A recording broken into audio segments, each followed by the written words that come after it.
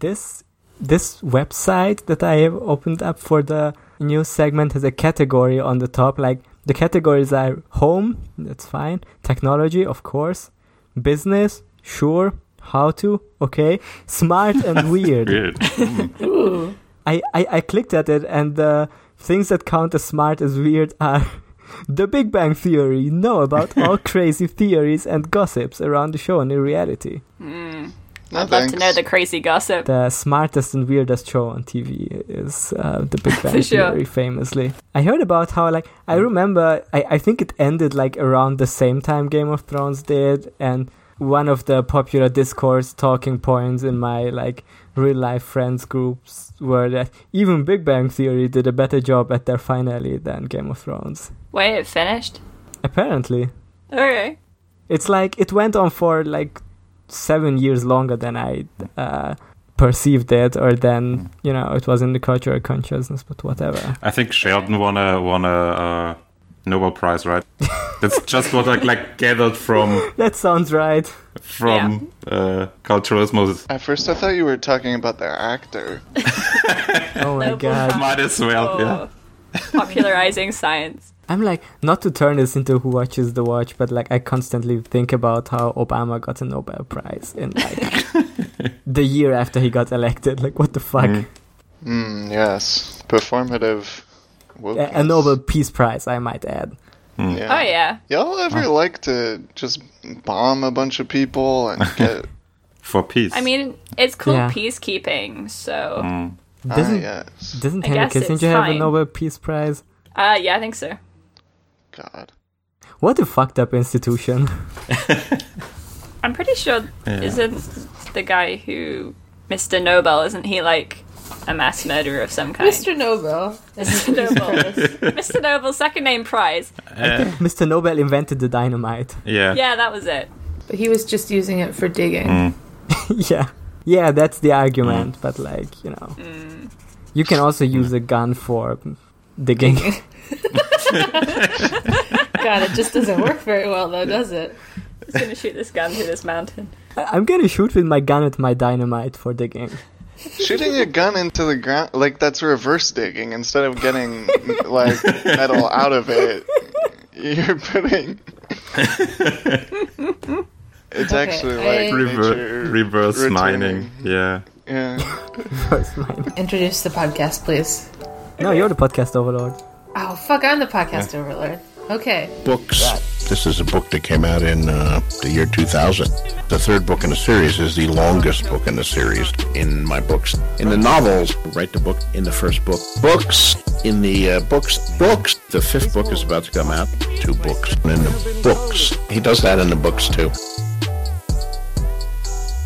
Hello, everyone, and welcome to A Song of Babies and Puppies, the only podcast on the internet.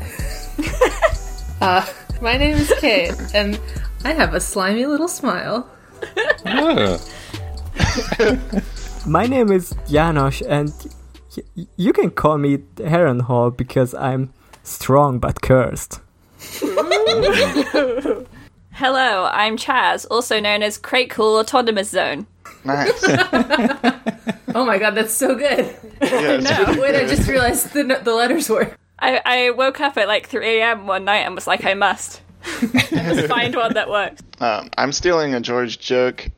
My name is Emmanuel, and I'm the heir to dairy, otherwise known as the dairy heir.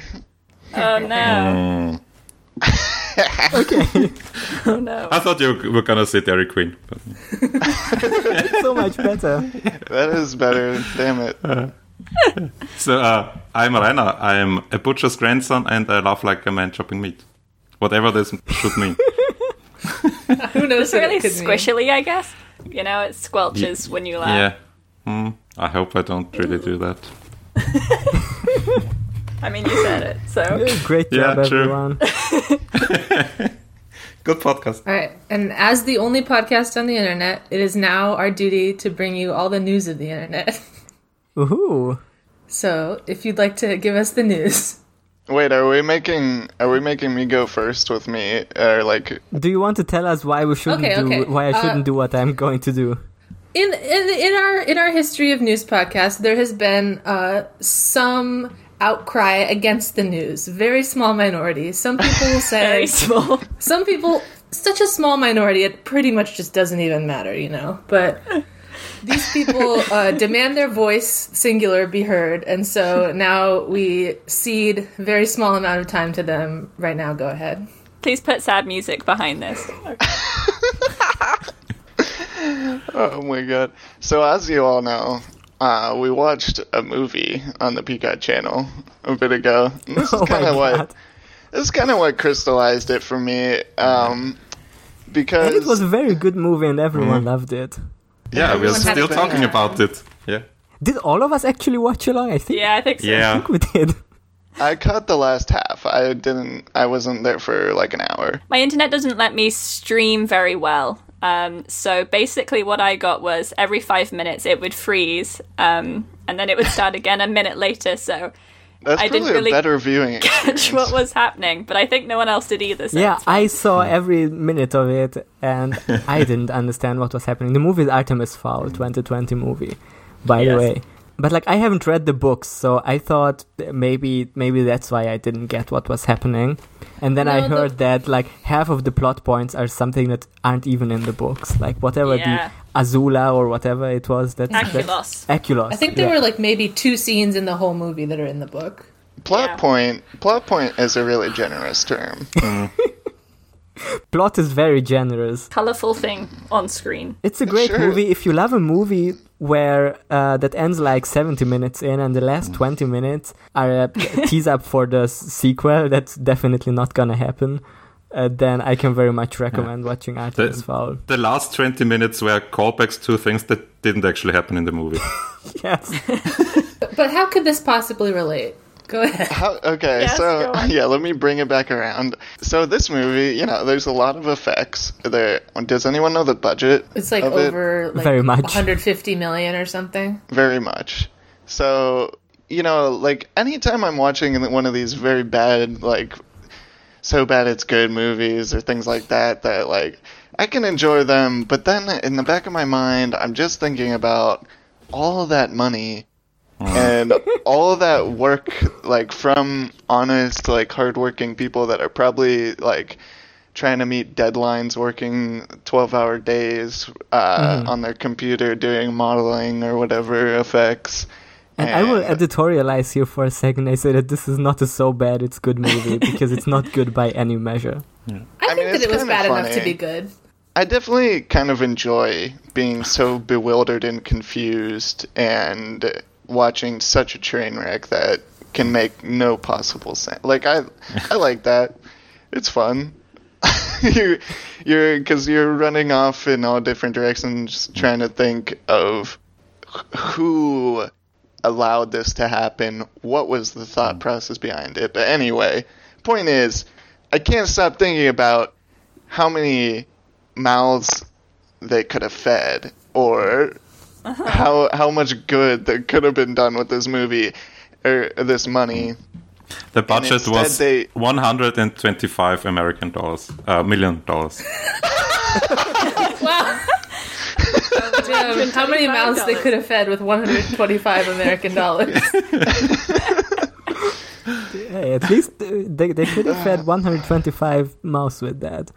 Yeah. With like $1 hamburgers. Makes sense. Yeah. What does the dollar taste like, though? Not good. Alright. I mean, not Josh Gad's mouths. Oh my god. Right. Jesus Christ. But instead what we got is this steaming pile of trash. Just absolute piece of garbage. Like, nothing. Like, will never be remembered by anybody. No, I will remember it for the rest of my life. It'll be remembered by us, yeah. I'm not. I'm going to excise it. I'm going to cut it out and throw it in the trash heap. But anyway, the way this relates is that when we're looking at these articles, quote unquote, this news. That's this high quality journalism, yes. It's just absolute trash, and there's so much of it, and There really is, and it's occupying. It is occupying physical space. This takes up like some hard drive somewhere.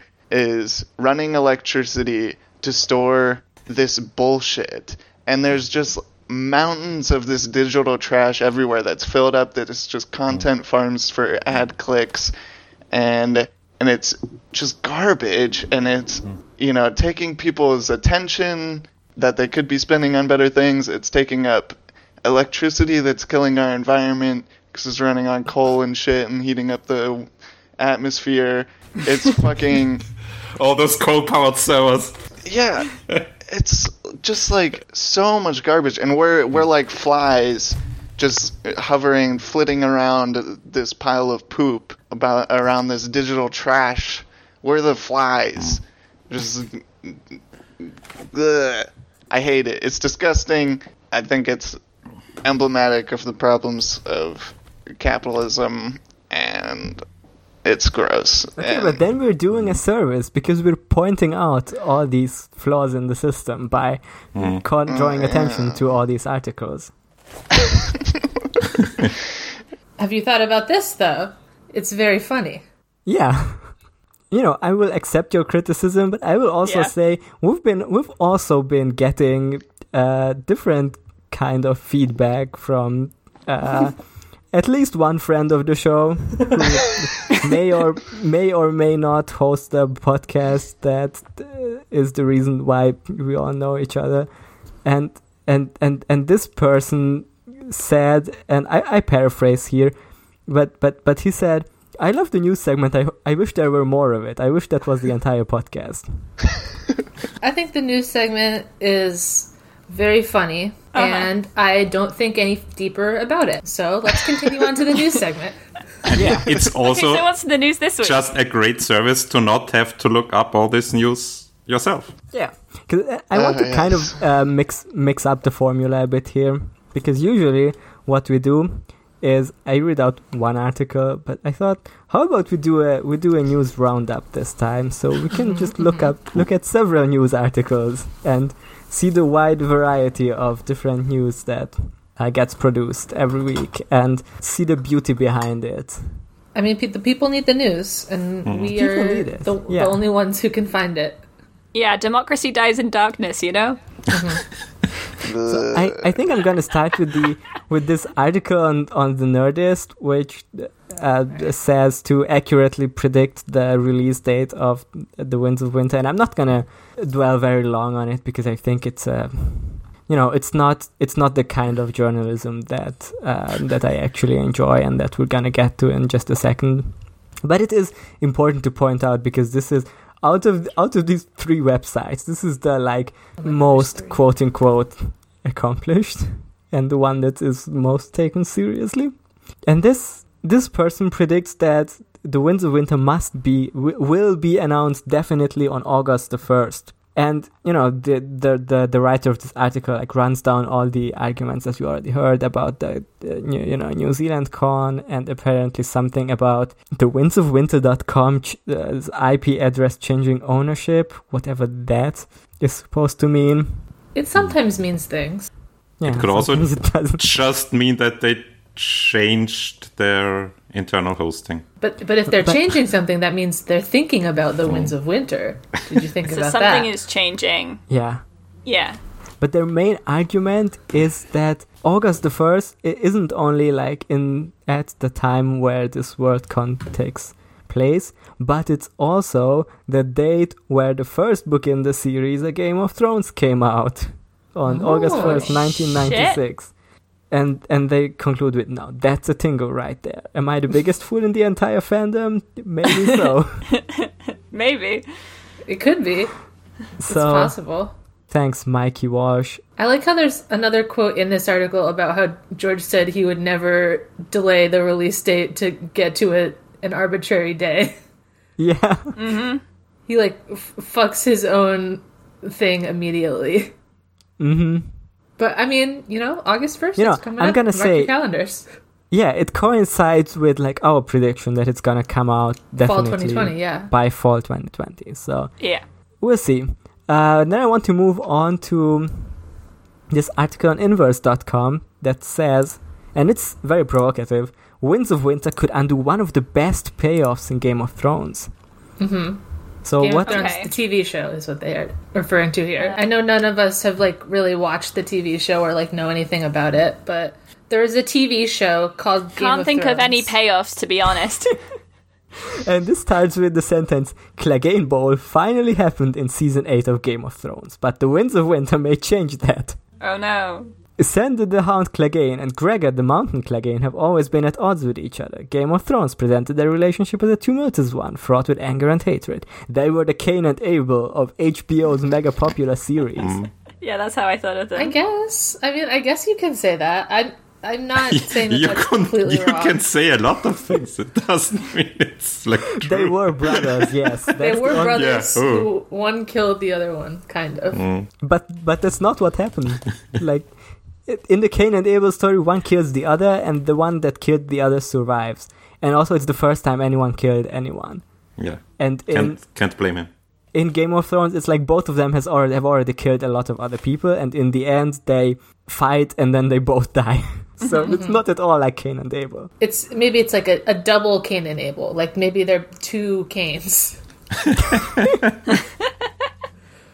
But and I really like how this article describes Clegane Bowl. It says, after years of resentment, fans speculate that the brothers would eventually fight each other in a duel to the death. This became known as Clegane Bowl. Sure did. Book fans were split between liking the idea and hating it, with some likely not caring whether Clegane Bowl happened or not. The fan theory was popularized even further when a YouTube video declared fans, quote-unquote, get hype for the speculated duel. God, that video is good. All right, I like Clegane Bowl now. I remembered the video. Whether fans predicted it early on, or showrunners David Benioff and D.B. Weiss capitulated to the hype, Clegane Bowl finally happened in spectacular fashion in Season 8's divisive second-to-last episode. A brief yet spectacular fashion. Yeah, they pushed each other over on some stairs. It was great. And then they basically sum up everything that happens in the books to both characters in trying to find out whether it's going to happen in the book. And then they conclude with saying that it's probably not going to happen in the books because, I quote, all that said, it would be a mistake for Clegane Bowl to happen. It wasn't very satisfying in the show, and it's sure to be less satisfying if it happens in the Winds of Winter. So how is this one of the biggest payoffs if it wasn't very satisfying? It was one of the biggest payoffs in the show. Yeah, there's just very few satisfying payoffs in the show. Yeah. And if this one was not very satisfying, then it's still better than all the rest.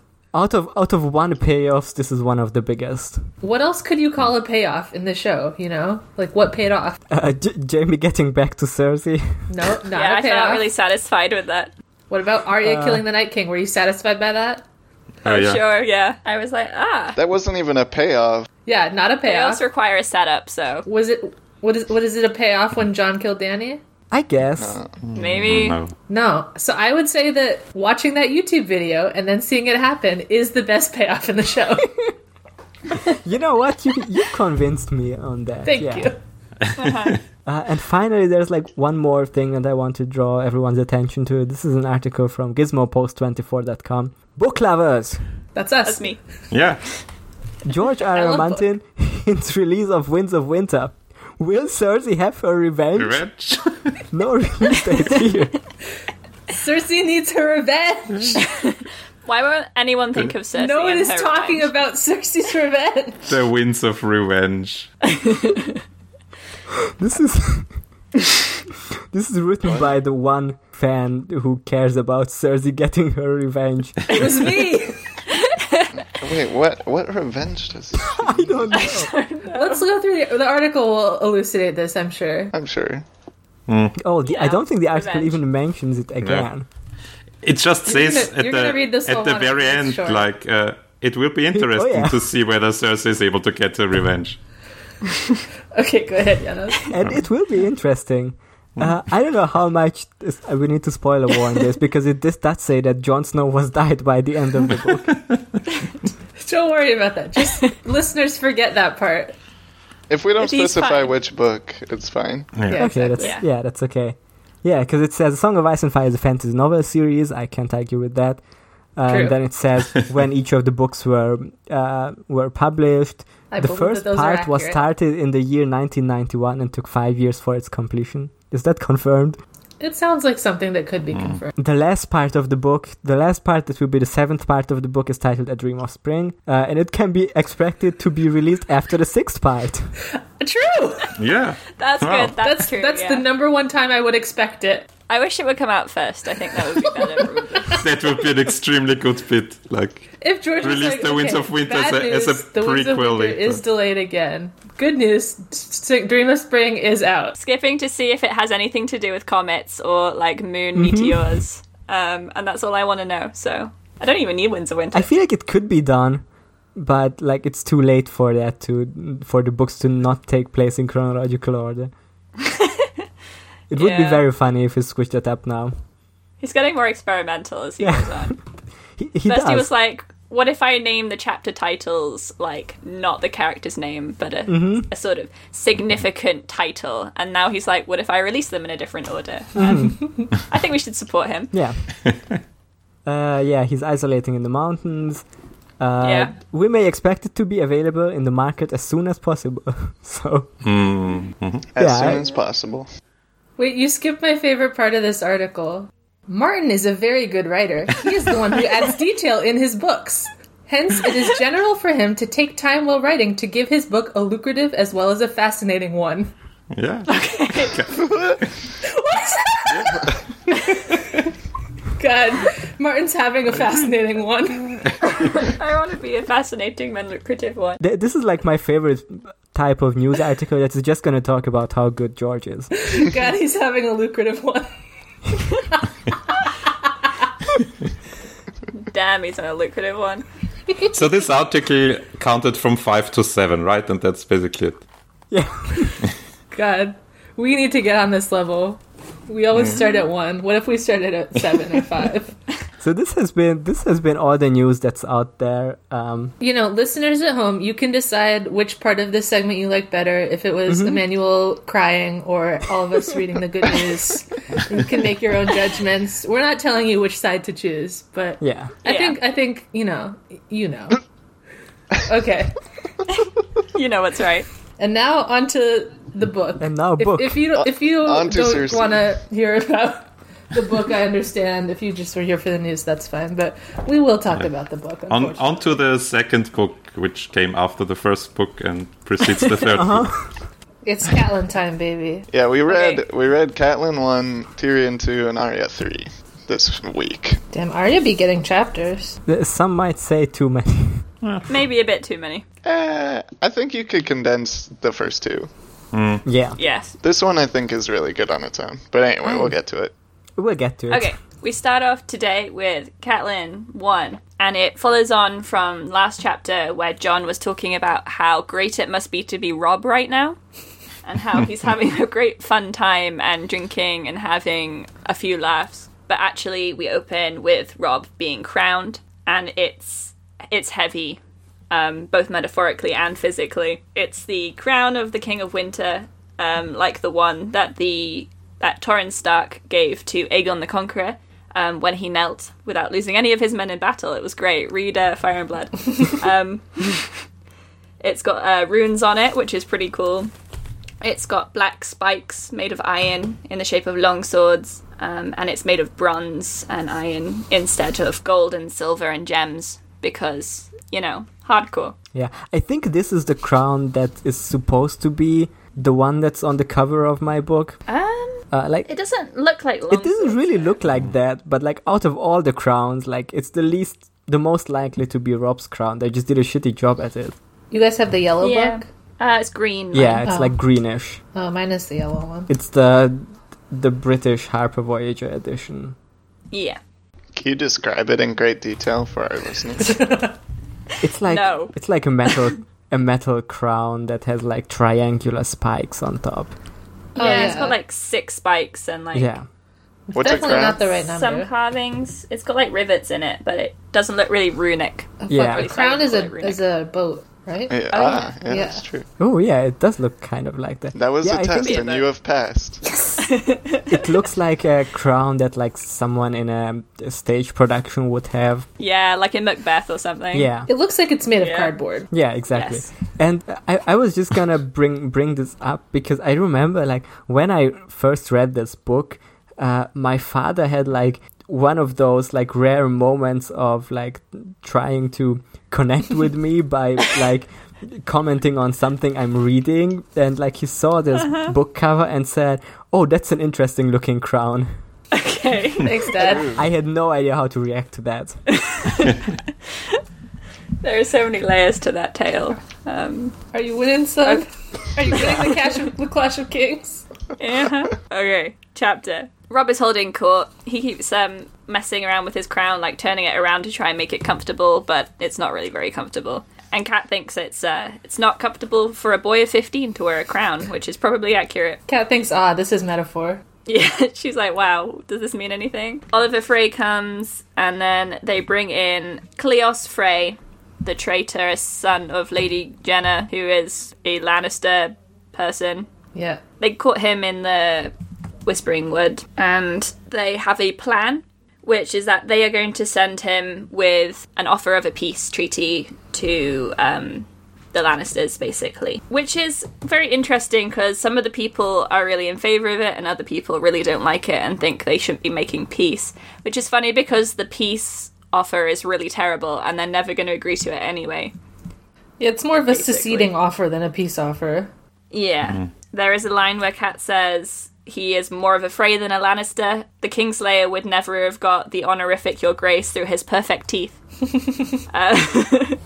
Which I just thought was good, because I like the idea that Kat is like weirdly attracted to Jaime. And also, like, Ned made the same comment Cersei. About they have twin Cersei. perfect teeth, you know? Is that yeah? Does that count as a DILF moment for Jaime? Absolutely not. So. We've discussed this. Jaime is not a DILF because he doesn't embrace his fatherhood. Yeah, he's more of a terrible uncle.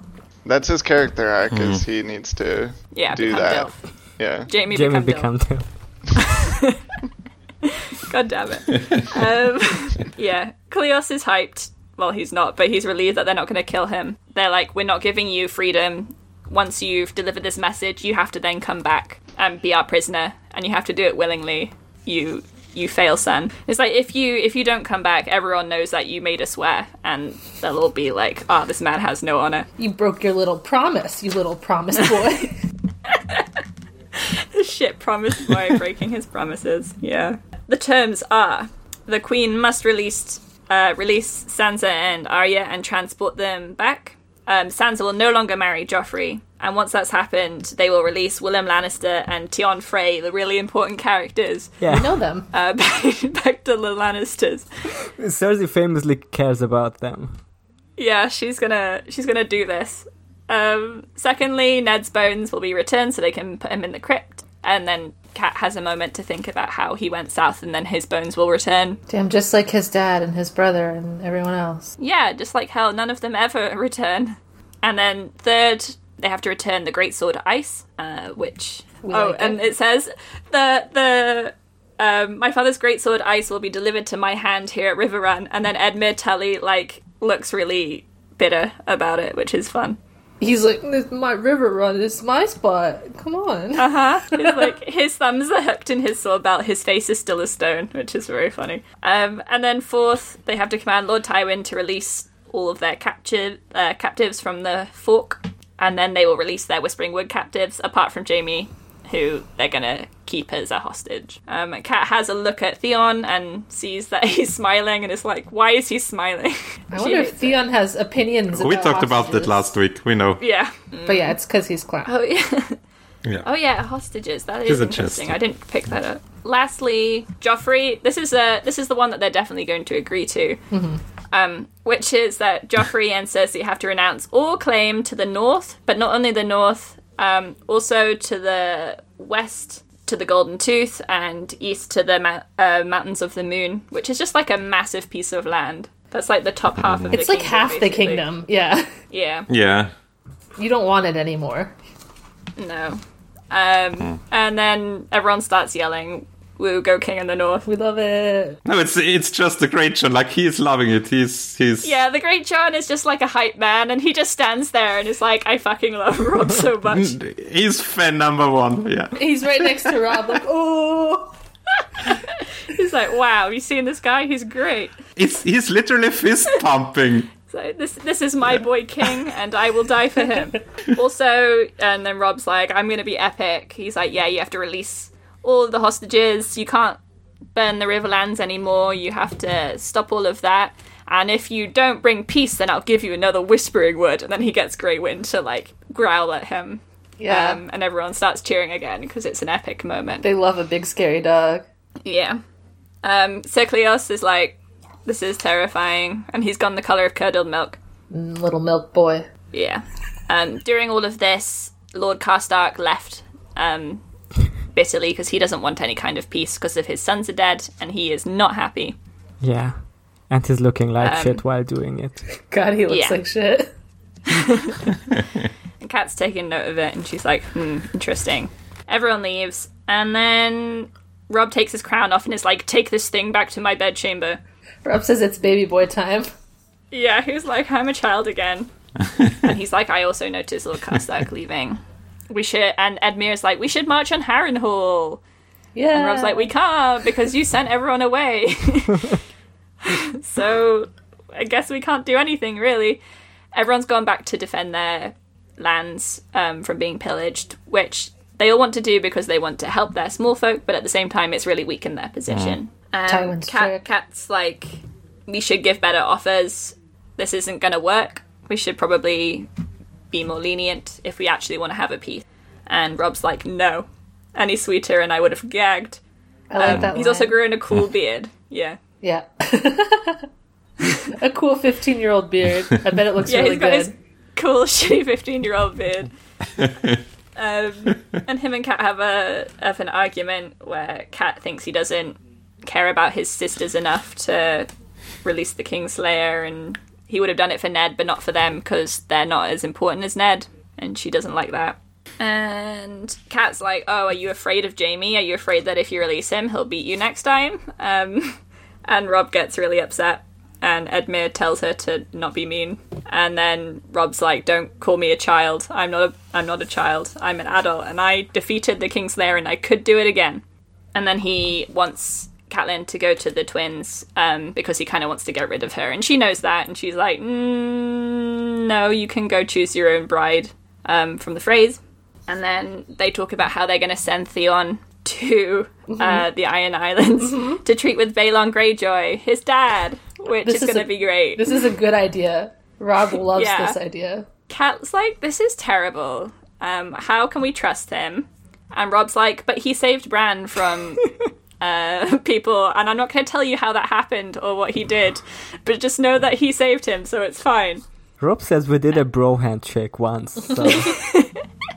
Personally, I trust him. Kat's like, Balon Greyjoy wore a crown once before, and what's going to stop him wanting to wear a crown again? And Rob's like, I don't give a shit, he can be king. What does it matter? He can have the Iron Islands, why would I want them? No one likes them. Go ahead. Be king of your shitty rocks. Yeah, he can be ringmaster of his circus. I don't want it. And Kat's like, fine, whatever, I'm going to go talk to my dad.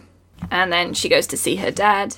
It's autumn, but it's still quite warm. Hostatali is getting weaker because of his illness. And then she goes to see him and she meets up with the Blackfish, who's great and still hot. He tells Kat that the maces have been giving Hosta dream wine and milk of the poppy, and he's getting weaker, but he starts talking about weird stuff and calling people by other people's names and all sort of bad stuff. I just wanted to say this image of whenever she comes in, Brynden had just gotten back from some scouting thing and he's still covered in mud and stuff and travel worn, and just the image of him like that, sitting next to his dying brother, and the nostalgia that Kat's feeling and all this stuff. That I don't know, that image is just really kind of stuck with me. It is pretty good imagery, I think, as well, and it is nice because they don't get on and stuff, but he's always there seeing his brother, and it's, he's a good guy. Yeah, it makes me kind of confused about how much younger he is. Because, like, his older brother is just, like, dying like the world's oldest man, and he, like, just got back from kicking ass. Well, I think because our conclusion was that he's got stomach cancer. Yeah. Yeah. And it does say here that the death is growing within him. Yeah, I picked up on that. I was like, oh yeah, it does seem like a cancer. Yeah. Yeah, he does Hoster does seem much older, though, than the Blackfish. I don't know if Brendan is just... I think they are both supposed to be in like their 50s, early 60s, maybe. I think he's like I guess the Blackfish, I think, in his better 50s. at staying in shape. Yeah, he's like doing his squats every day. Yeah. He's drinking his protein shake. Yeah, he's like... Brendan is like a Riverdale dad, except he's not a dad. Exactly. He's just doing weights constantly to keep himself in shape. I mean, he just, always shirtless. If you have a good soul, then you stay young and hot forever, and if you're evil, you get stomach cancer. Oh my god. This is not the official line of this podcast. Okay. No, like, the circle is like, there's the circle of stomach cancer, and like, evil is overlapping with it, but it's not like if you get stomach cancer, you're evil. It's just if you're evil, you will get stomach cancer. Okay. I just looked it up, and Brendan is apparently 5 years younger than Hoster. Oh my god, that does not come through, I don't think. I know. Yeah, I don't know. I guess you do get aged a lot by like sickness and pain and stuff. Yeah, and by being mean and... Yeah, and by being horrible. round the clock drugged, too. Yeah. Yeah, and not doing squats. Homophobia ages you. Yeah. Yes, it does. Exactly. Not even once.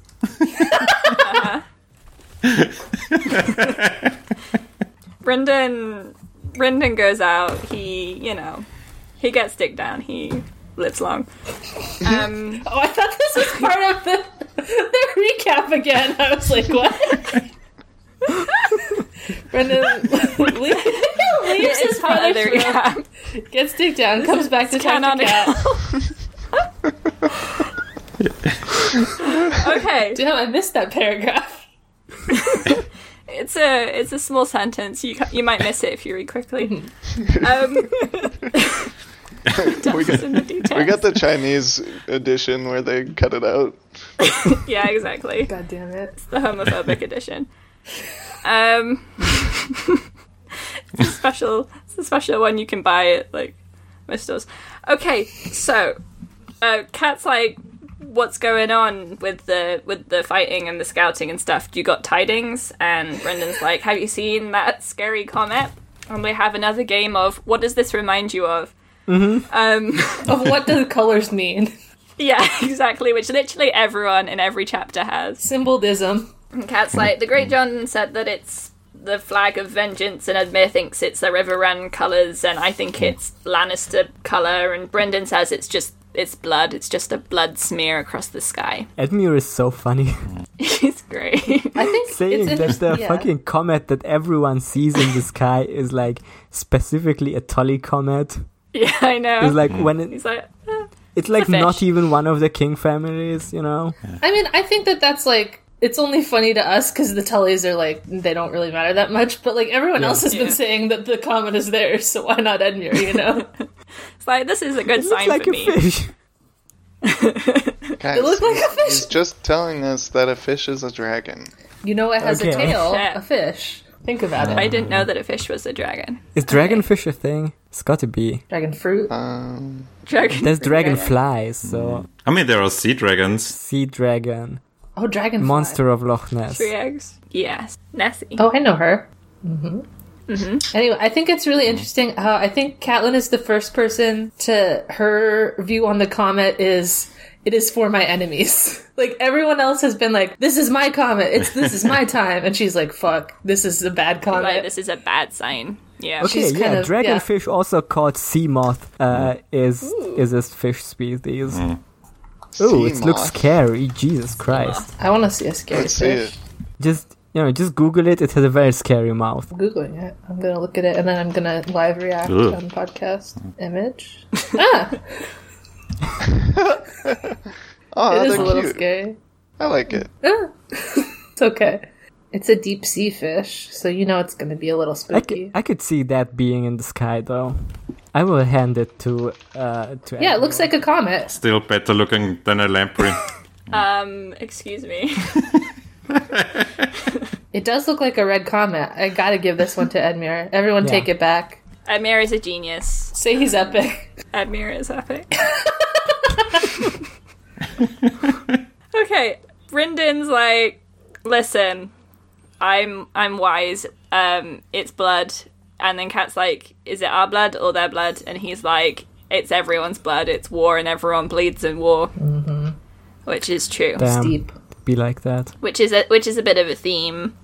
And he says the Riverlands are shit. Beric Dondarrion has been raiding the Raiders. Who raids the Raiders? Who? And I also thought that. He's been taking out Lord Tywin's foraging parties led by Sir Burton, Great Cool Autonomous Zone, and he's been saying that he slayed Dondarrion, interestingly, but then suddenly his column was killed by Lord Beric Dondarrion, so what's the truth? Guess he lied. Fake news. Fake news he media. lied. Fake news, he's fine. And they talk about the Red Priest who's with Beric Dondarrion, which is also interesting, and then basically everything's pretty terrible at the moment. All the people who went out to try and defend their own lands aren't doing particularly well. The Dari have all been killed, even though Dari was only a child and he was the last of his line. But Gregor Clegane doesn't care because he loves to just murder. It's his favourite thing. I know, he extinguished. Yeah. I guess, maybe, right? There's no more Daries anymore? Yeah, he's the last one. No more derriere. Oh my god. Yeah. And Kat's like, even though Gregor sucks, I don't want to think about heads because Ned's head is on a spike right now. Even though it isn't, because Tyrion rescued it. Oh, she doesn't know. No, she doesn't. And she's talking to him, and he's like, Tywin is doing this on purpose. He's hiding in Harrenhal. He's trying to make us fight him in Harrenhal, which is where he is strongest. And so what Edmure keeps saying, which is they should fight Harrenhal, is exactly what he wants them to do. And everyone thinks Robb will just win because he's won like 2 victories. But Brendan's like, never give the enemy what they want. And then Kat has to think about Harrenhal and how it's cursed. And how Aegon the Conqueror killed everyone in it with dragonfire. And Kat's like, I don't want to go fight Harrenhal, that seems terrible. And then they find out that also there is another Lannister army at Castle Rock. So that's also terrible. It's like a baby army, though. It's like an army of babies. Yeah. It's run by Stafford Lannister, who's another nephew, apparently. I know, the Lannisters be fucking. They just have a lot of There's a lot Lannister of babies. She literally says the Lannisters of Casterly Lark were a damnably large and fertile house. Fertile house? Yeah. Rich in gold and sons. Yeah, they're all green boys and shit, free riders and stuff. And then Kat has a great plan. Yes, which fantastic. I'm sure plan. everyone in this podcast loves. Kat is so smart here. Which is that they could distract him if they had allies by some guy called Renly. And Who? Brendan's like, Lord Renly? And Kat's like, no, King Renly. King Renly, baby! Kings love homage. The rightful king! Go talk to him. He will say yes. Yeah, this is gonna I work. predict that he's going to agree to this. And that's the end of the chapter. Fantastic chapter. Good chapter. I forget all the rest of it when I read these last lines. I have like a cool teen moment underlined from Robb. I think it's so funny, where he has the argument about Theon, and then he says, "I'm sending Theon. Good day, mother. Grey Wind, come." I can fully see this in a teen drama show. Being like a dramatic shot where he walks away. I'm imagining the first 2 lines are very dramatic, and then he starts walking away and notices that Grey Wind isn't following him, and he's like, "Fuck, Grey Wind, come on, we're leaving dramatically, Grey Wind, come on." It's slapping his thigh and snapping. Come on, Buffy. Yeah. Another Grey Wind related thing that stood out to me was at one point he's described as a direwolf large as any elk count, and at first I thought George is using another fake animal to describe how large he is. But then it's like Avatar.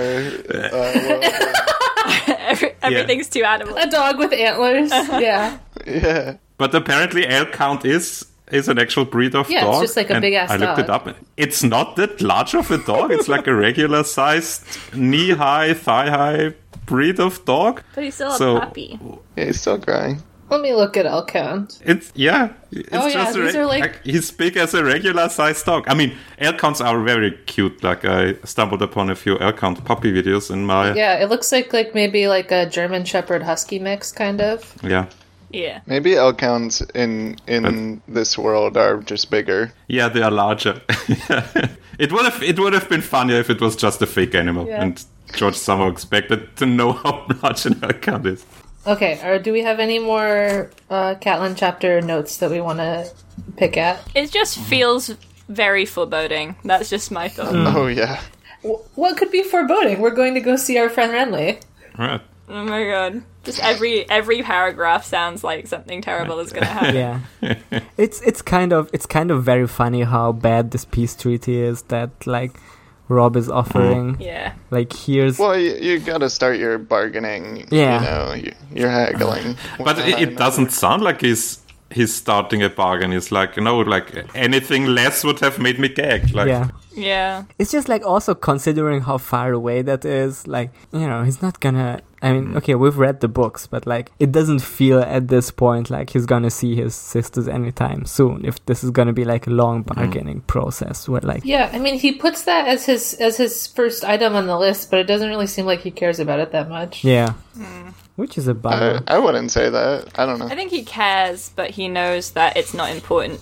Yeah. As important to the lords who support him, and at this point he depends on their approval for his power, really. Yeah. Yeah, I think whenever his reaction to Catelyn's, like, accusing him of that is enough to show that he does care. Yeah. I don't know, because the way he acts to her accusing him of that is like he's embarrassed, like she caught him. I mean, A little bit. yeah. I think he's just in a very But he's difficult like, Mom, position. we live in a society. Yeah. And she kind of like chastises herself for it, like, oh, that was kind of harsh. But I mean, it's true. It's just not really Rob's fault.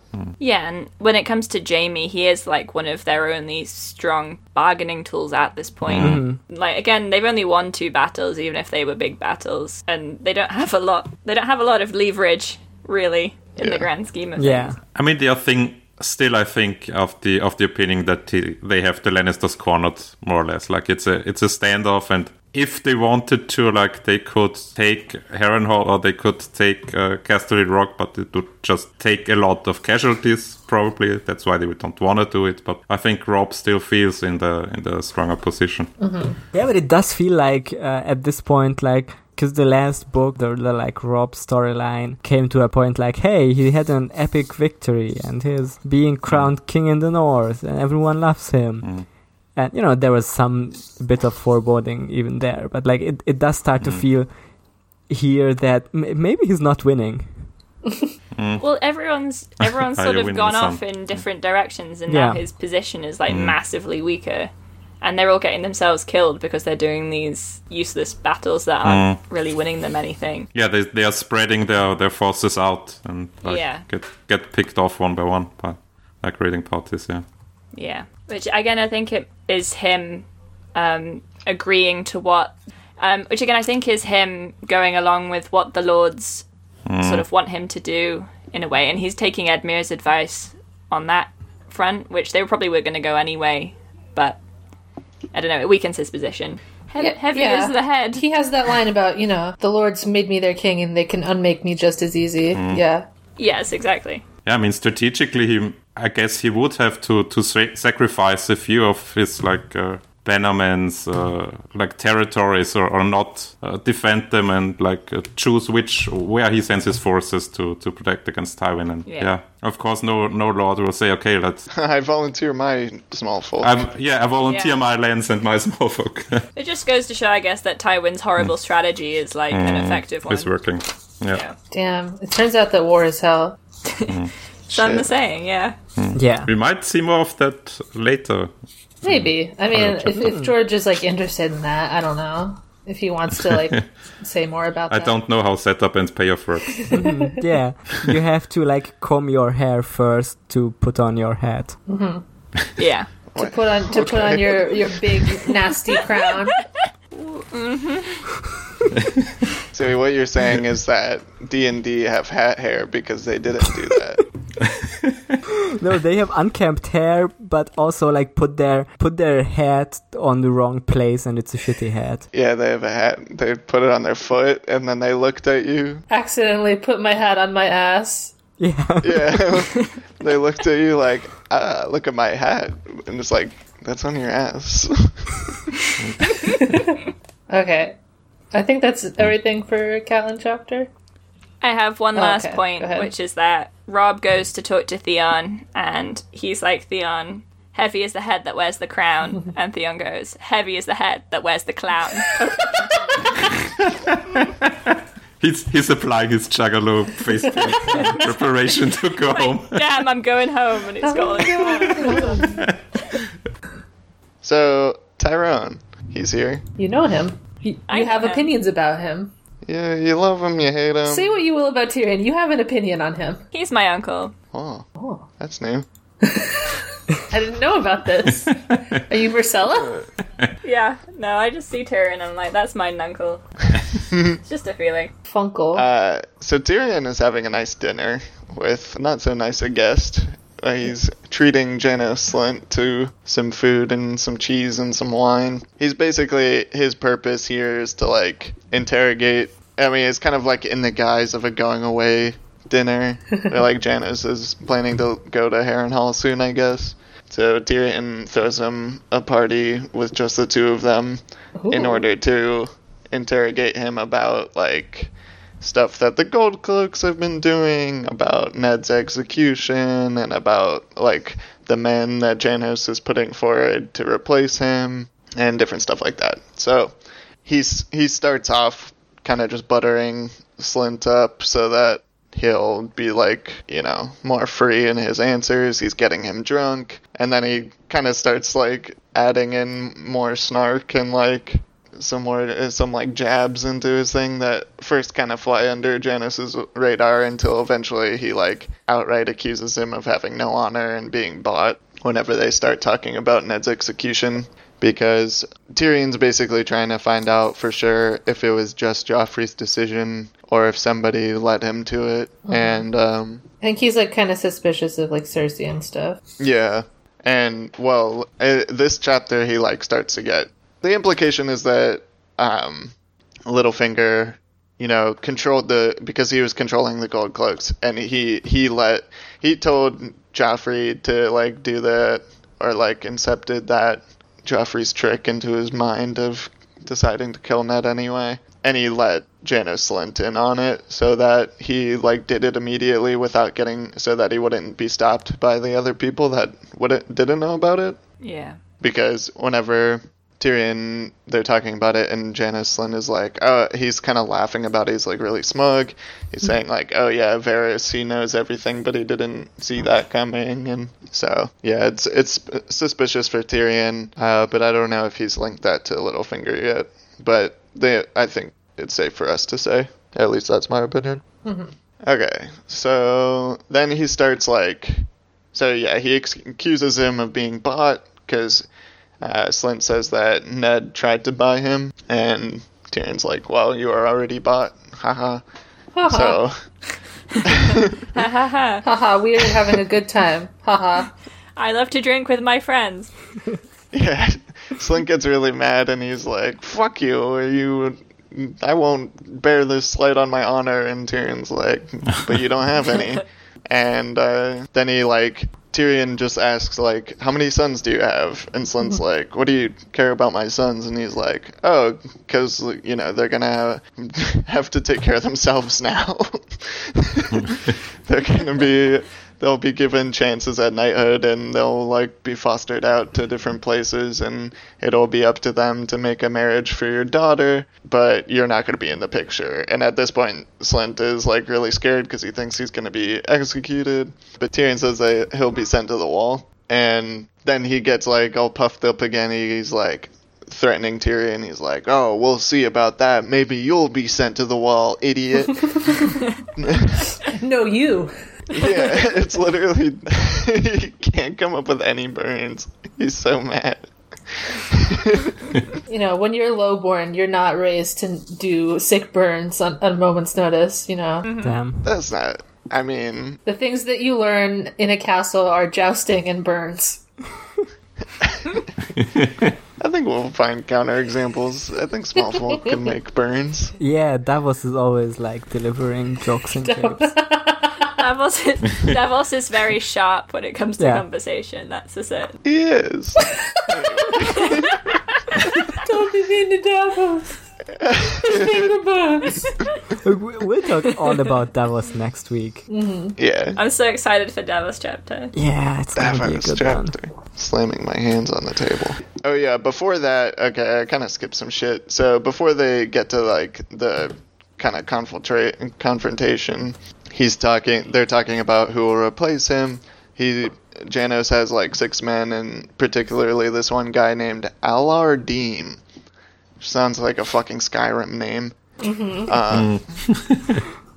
Sounds like a Todd name that Todd came up with.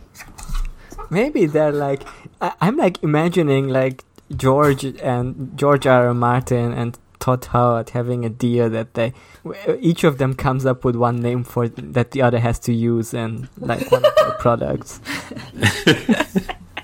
So Skyrim 2, which is what the Elder Scrolls 6 is gonna be called, is gonna have like one wacky George name in it. The Elder Scrolls 6 Skyrim 2. That would be a good name though. Skyrim, the slightly older scrolls. You're gonna play as Dobber. Dobber, no clothes allowed. If you put on so if you put on any pants, you get a stat debuff. Just like real life. Alardim is like a fucking Argonian that tells you about cabbages. I don't know. I don't remember Skyrim. Yeah. Alardim feels like it's some sort of pun or joke that I'm just not getting. Yeah. Like he's all of them? Aladdin? I don't know. Alardim. Aladim's nuts.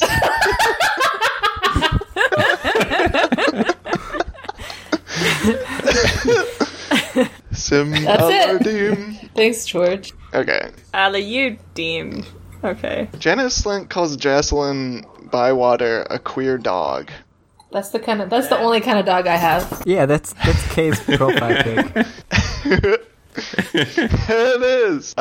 Where the fuck was I? Okay, so Tyrion's like, what about Jocelyn Bywater? I like the name Jocelyn Bywater. That's a good name. Are you saying it like Jocelyn? Is it not Jacqueline? Jacqueline. Because that's a real name. They have K's. I don't know. I thought it was Jacqueline. Jocelyn. But you can call him Jocelyn if you want.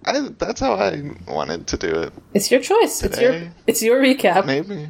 I would also say Chase Slim. Maybe if we recorded yesterday, I would have said Jacqueline. I think I also say Jocelyn. Jacqueline is very funny though, if that was it.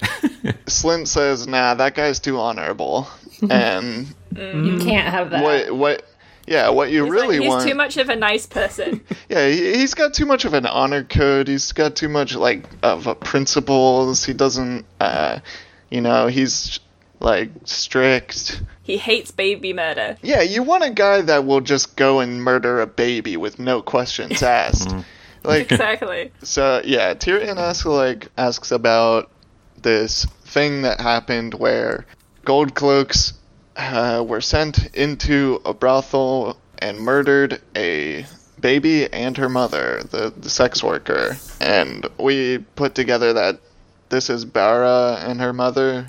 Yeah, I like the way this is introduced, because, it almost isn't explained, because both these characters already know what happened, so they don't be like, on this night, this happened, blah, blah, blah. You just kind of have to figure it out from the pieces. Yeah, it's cool. Yeah. I mean, it's not cool that they died, but, It's cool that George wrote a book. Yeah. Yeah. Good job, the George. POV structure can be used well, is the thing. Oh. Uh-huh, yeah. And Tyrion will later put together that Cersei had ordered this because she's very spiteful. She's normal. But will she get her revenge? This kind of is her revenge. God, she's getting her revenge. She got her revenge. A revenge already. on babies. Yeah. Exactly. Yeah. She just wanted to have all of Robert's bastards killed. So she did that. And the mother, understandably, wouldn't give her baby over to be killed.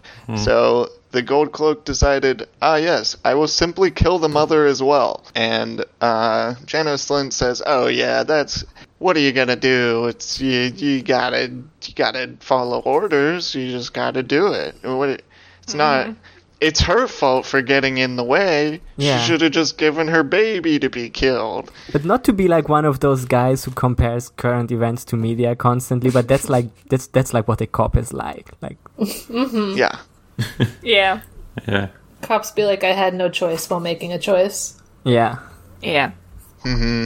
Yeah, but anyway, the guy who did that, he's the one you want. He's very good at following orders, and you want somebody that will be feared and is ruthless and doesn't have a soul. And Tyrion's like, okay, I'll log that away, thank you. And then he does the call-out post about his honor, and then Slynt gets mad, and then he's storming out, but Jacelyn Bywater is there with 6 other dudes. Oh, damn, 7 dudes. Yes. I'm looking 7, directly at the number. There's a number there. I did say other dudes. I already did it. Oh, fuck. Oh no. That wasn't in the book, though. You did that one. Yeah, me. Sometimes you can make your own hat. Crafting my own hat. Give a man a hat. And he'll have a day. And he will have to comb his hair. But teach a man to make his own hat. He will have 7 hats. This is like not even a bit like a surprising amount of Sufjan Stevens songs are about making your own hat. Okay. No, I was taking a sip. I think Predatory Wasp and Futile Devices both mention crocheting, which is a hat making technique. Yes, only for hats. You can only crochet hats. That's how I always interpreted it, so... It's very specific. Are beanies hats? Yes. Yes, Yes, literally. Yeah. What? absolutely. What else would they be? Well, when I think of a hat, Decoration. I think of something more structured. Hat's just a thing on your head, though. Okay, no, okay. If a hat is something more structured, then what is a beanie? It's just a meatie, baby. Room. It's a sock for your head. Oh, head sock. It is, yeah. It's kind of like a sock, head sock. A hat is a shoe for your head, and a beanie is a sock for your head. Absolutely not.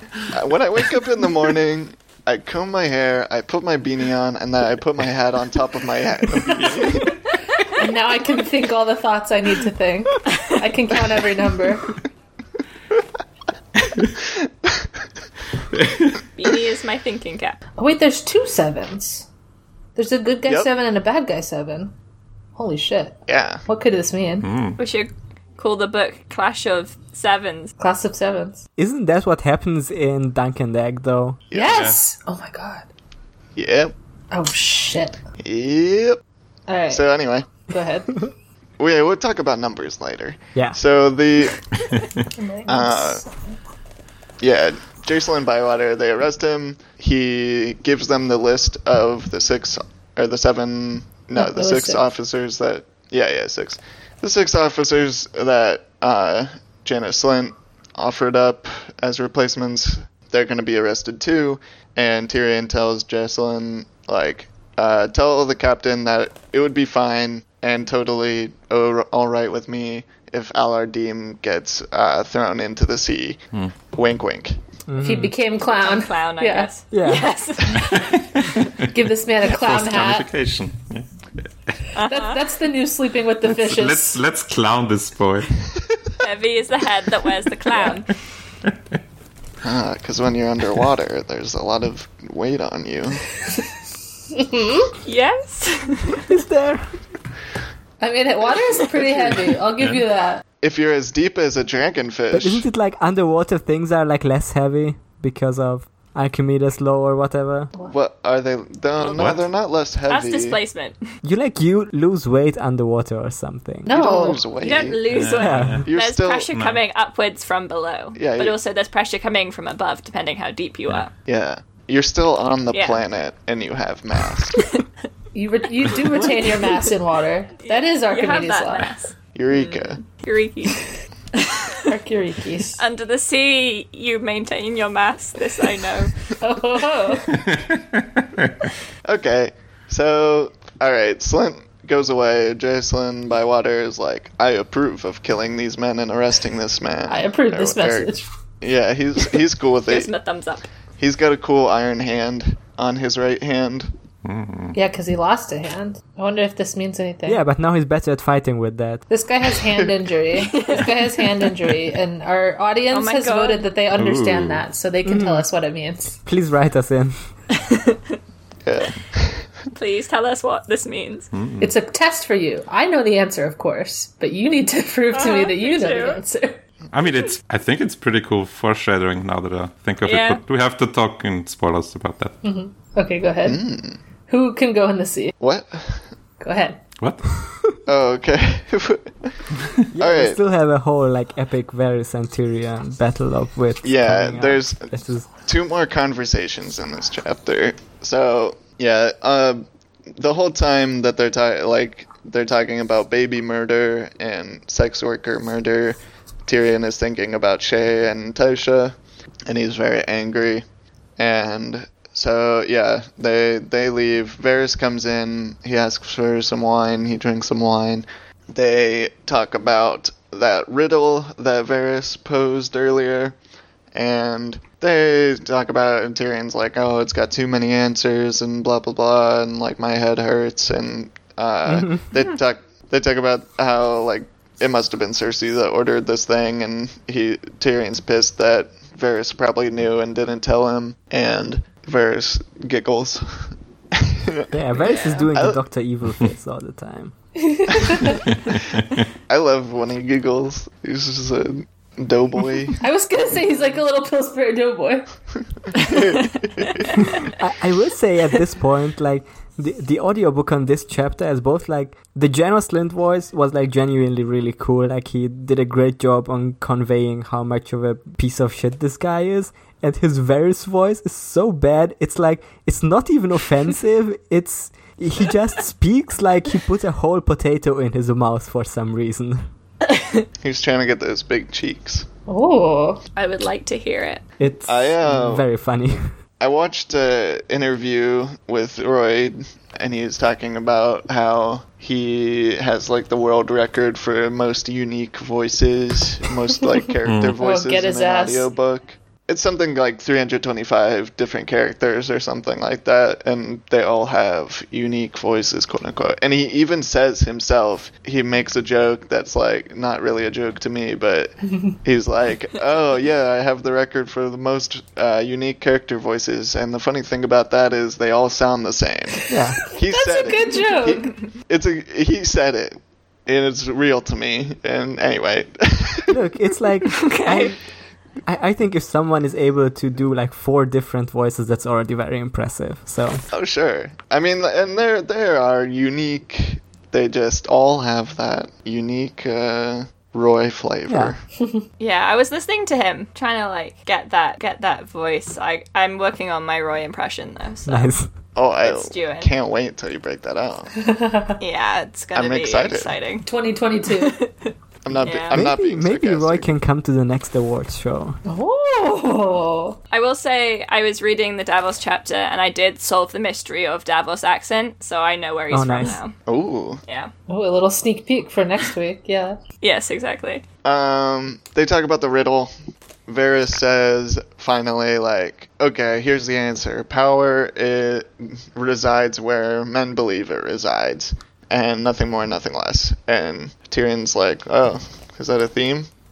and then he asks, he posts cringe here. There's this whole, he goes on this tirade about, I'm a dwarf, but at least I have a dick. It's basically, it's the under-leveled version of the shit that goes on in the show every episode whenever Tyrion and Varys are together. Where like, yeah, saying it was definitely like a show moment. Yeah, I mean it's good. It's fine because it happens once, and even then it's not fine. But like, you know, it's not every fucking time. But Tyrion is like, you know, he's like, I'm interested in you. Who cut your dick and balls off?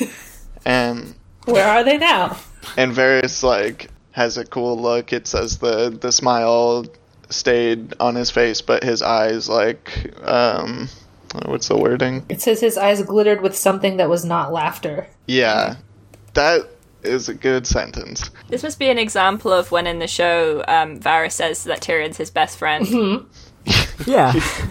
Varys does kind of, you know, but it's kind of a similar thing that Tyrion did to Janos, because like Varys kind of butters him up a little and then gives him a test. And because after he asks about his castration, he's like, oh, it's a long story and we have treason to discuss.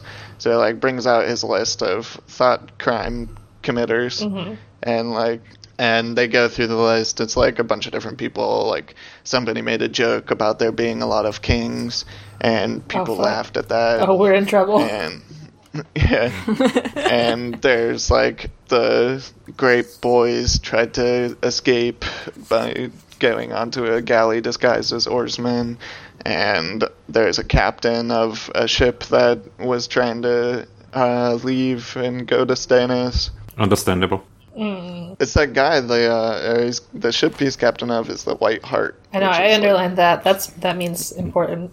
Yeah, and Tyrion kind of doles out judgments for them, and so this is like Varys seeing how he reacts to these different things. He's like, oh, we got like a legitimate one, we got a one that's bullshit. Like, how's he gonna judge these people? So yeah, he's basically filling out a personality quiz for Tyrion. Damn, he's an INTJ? Did we talk about the riddle? I was like zoning out for a second. We talked about the riddle, yeah. Yeah. Tyrion is doing such a bad job at solving it. I know. He's pretty much got the answer. He just didn't like make the kind of I don't know what you call that. He didn't like get the philosophical standpoint that Varys gives him there now. Like he didn't extrapolate. Yeah, Tyrion to that. just said, "Oh, depends on the sellsword in the middle," and so yeah. I mean, basically, Tyrion did what I do is I'll go on YouTube and watch riddle videos, and I'll think about them for 5 seconds, and I'll go, okay, tell me the answer. Yeah. I mean, he had the right answer. He's like, oh, it depends on... yeah, but like, he didn't get what like Varys was trying to say, I guess. Like, yeah, he didn't get to like the kind of nugget in the middle. Because they talk about a little bit for... Because Tyrion's like, oh, like... Because Varys asks him, like, why do we... If it depends on the sellsword, why do we pretend that the kings have all the power, or priests or whatever? And Tyrion's like, well, then, because they can call other people that have swords. And he's like, all right, well, what about those guys have the power. Yeah, what about communism? Have you ever thought of that?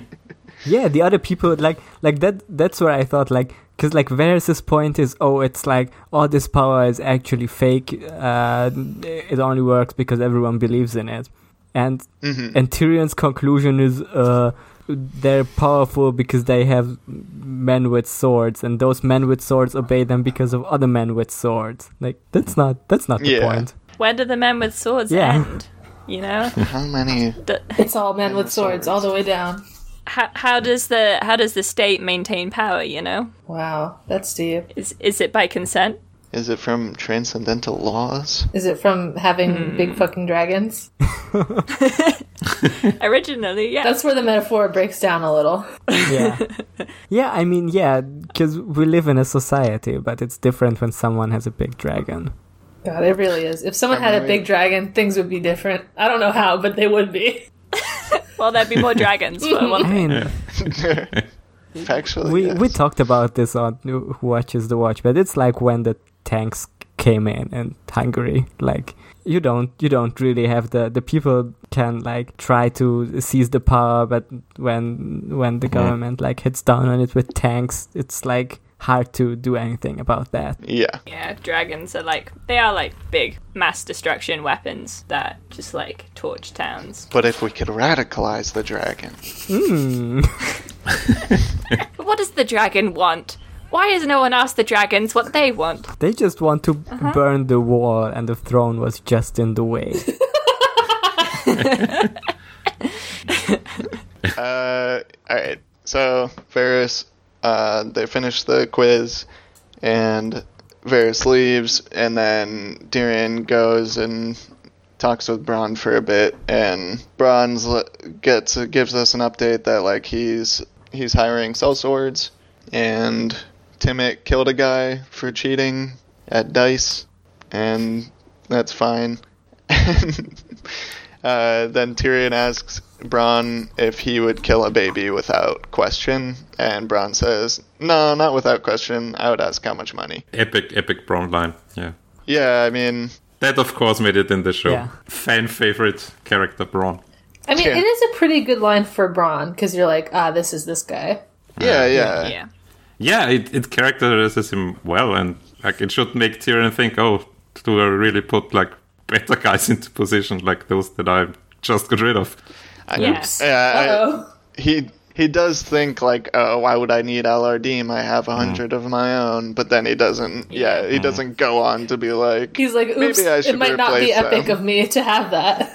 Might be bad. Maybe this is a problem. I'm sure if he thought it through, he would still have brain poisoning of like, well, they're under my control and I'm good. So Yeah, of course. All right, so I have a fun game for us, which is I want to go through Tyrion's judgments and see how right we think they are. Okay, so number one, a master of a ship was plotting to slip anchor and go offer his sword and ship to Lord Stannis. Tyrion says... Let him go. Tyrion's judgment on this is let Joffrey decide, which is basically kill him. Do we think this one is just or no? I mean, if it's true, he wanted to desert, and deserters get executed in this world. true. Okay.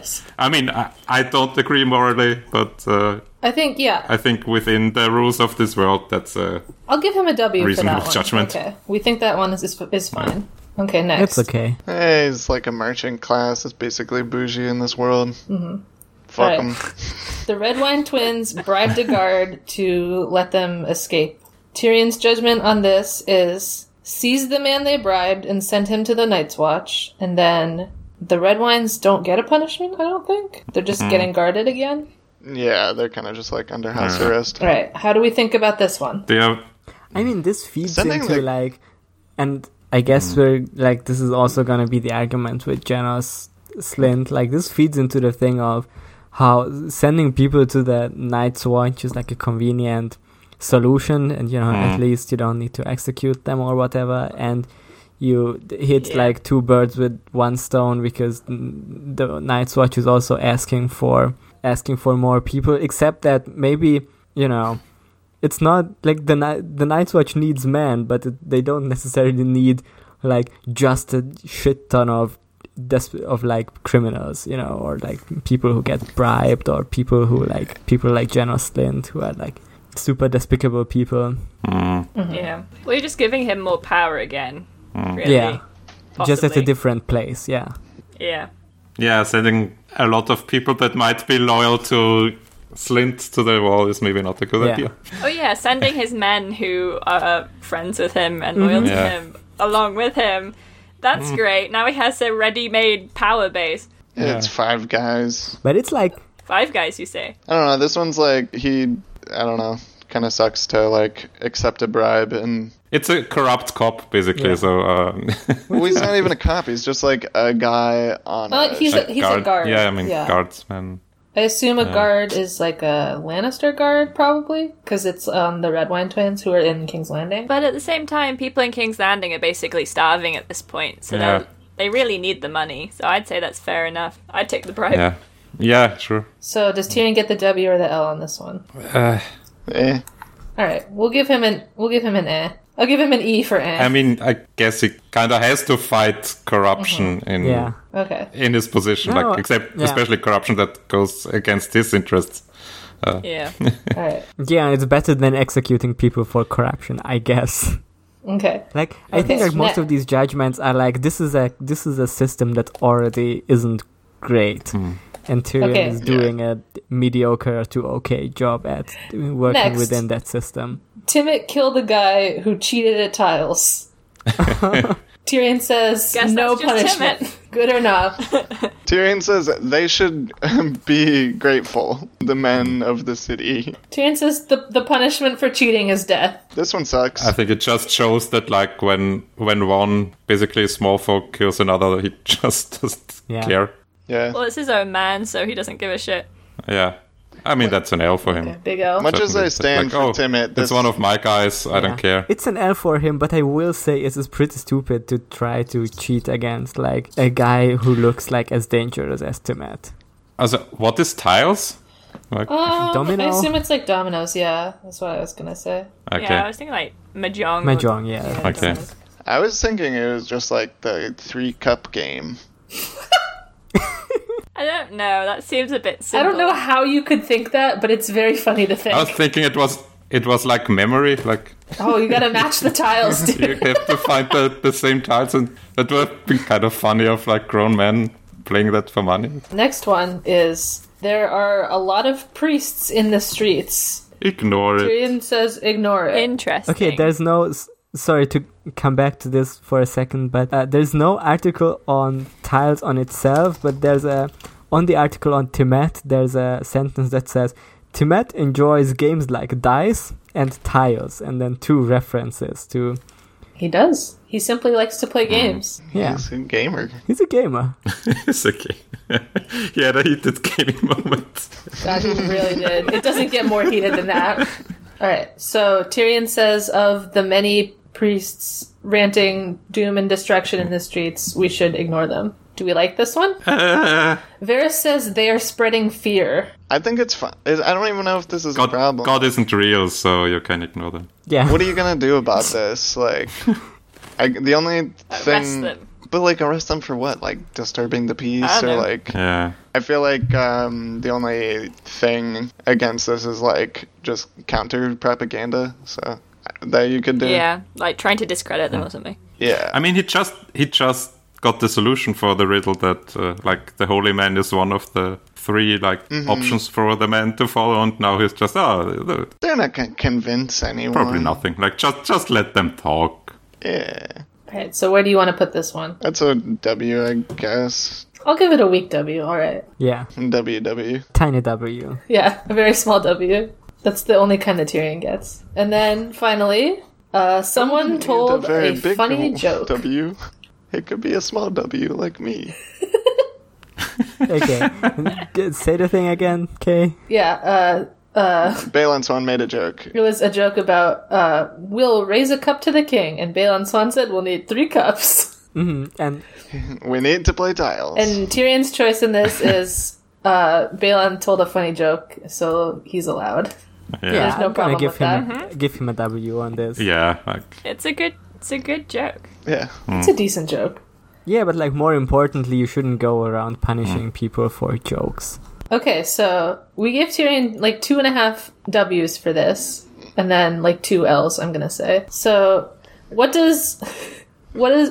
said that this seemed like Varys is testing him, so like, what does he get out of this? He finds out that Hephaestus is the Greek god that favors Tyrion. I guess that makes some sense. Tyrion would never forge anything. Don't even try it. He forges a chain.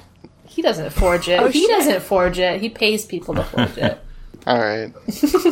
He hears the Fleetwood Mac song "The Chain" and is like, "Yes." Okay. He says that whips.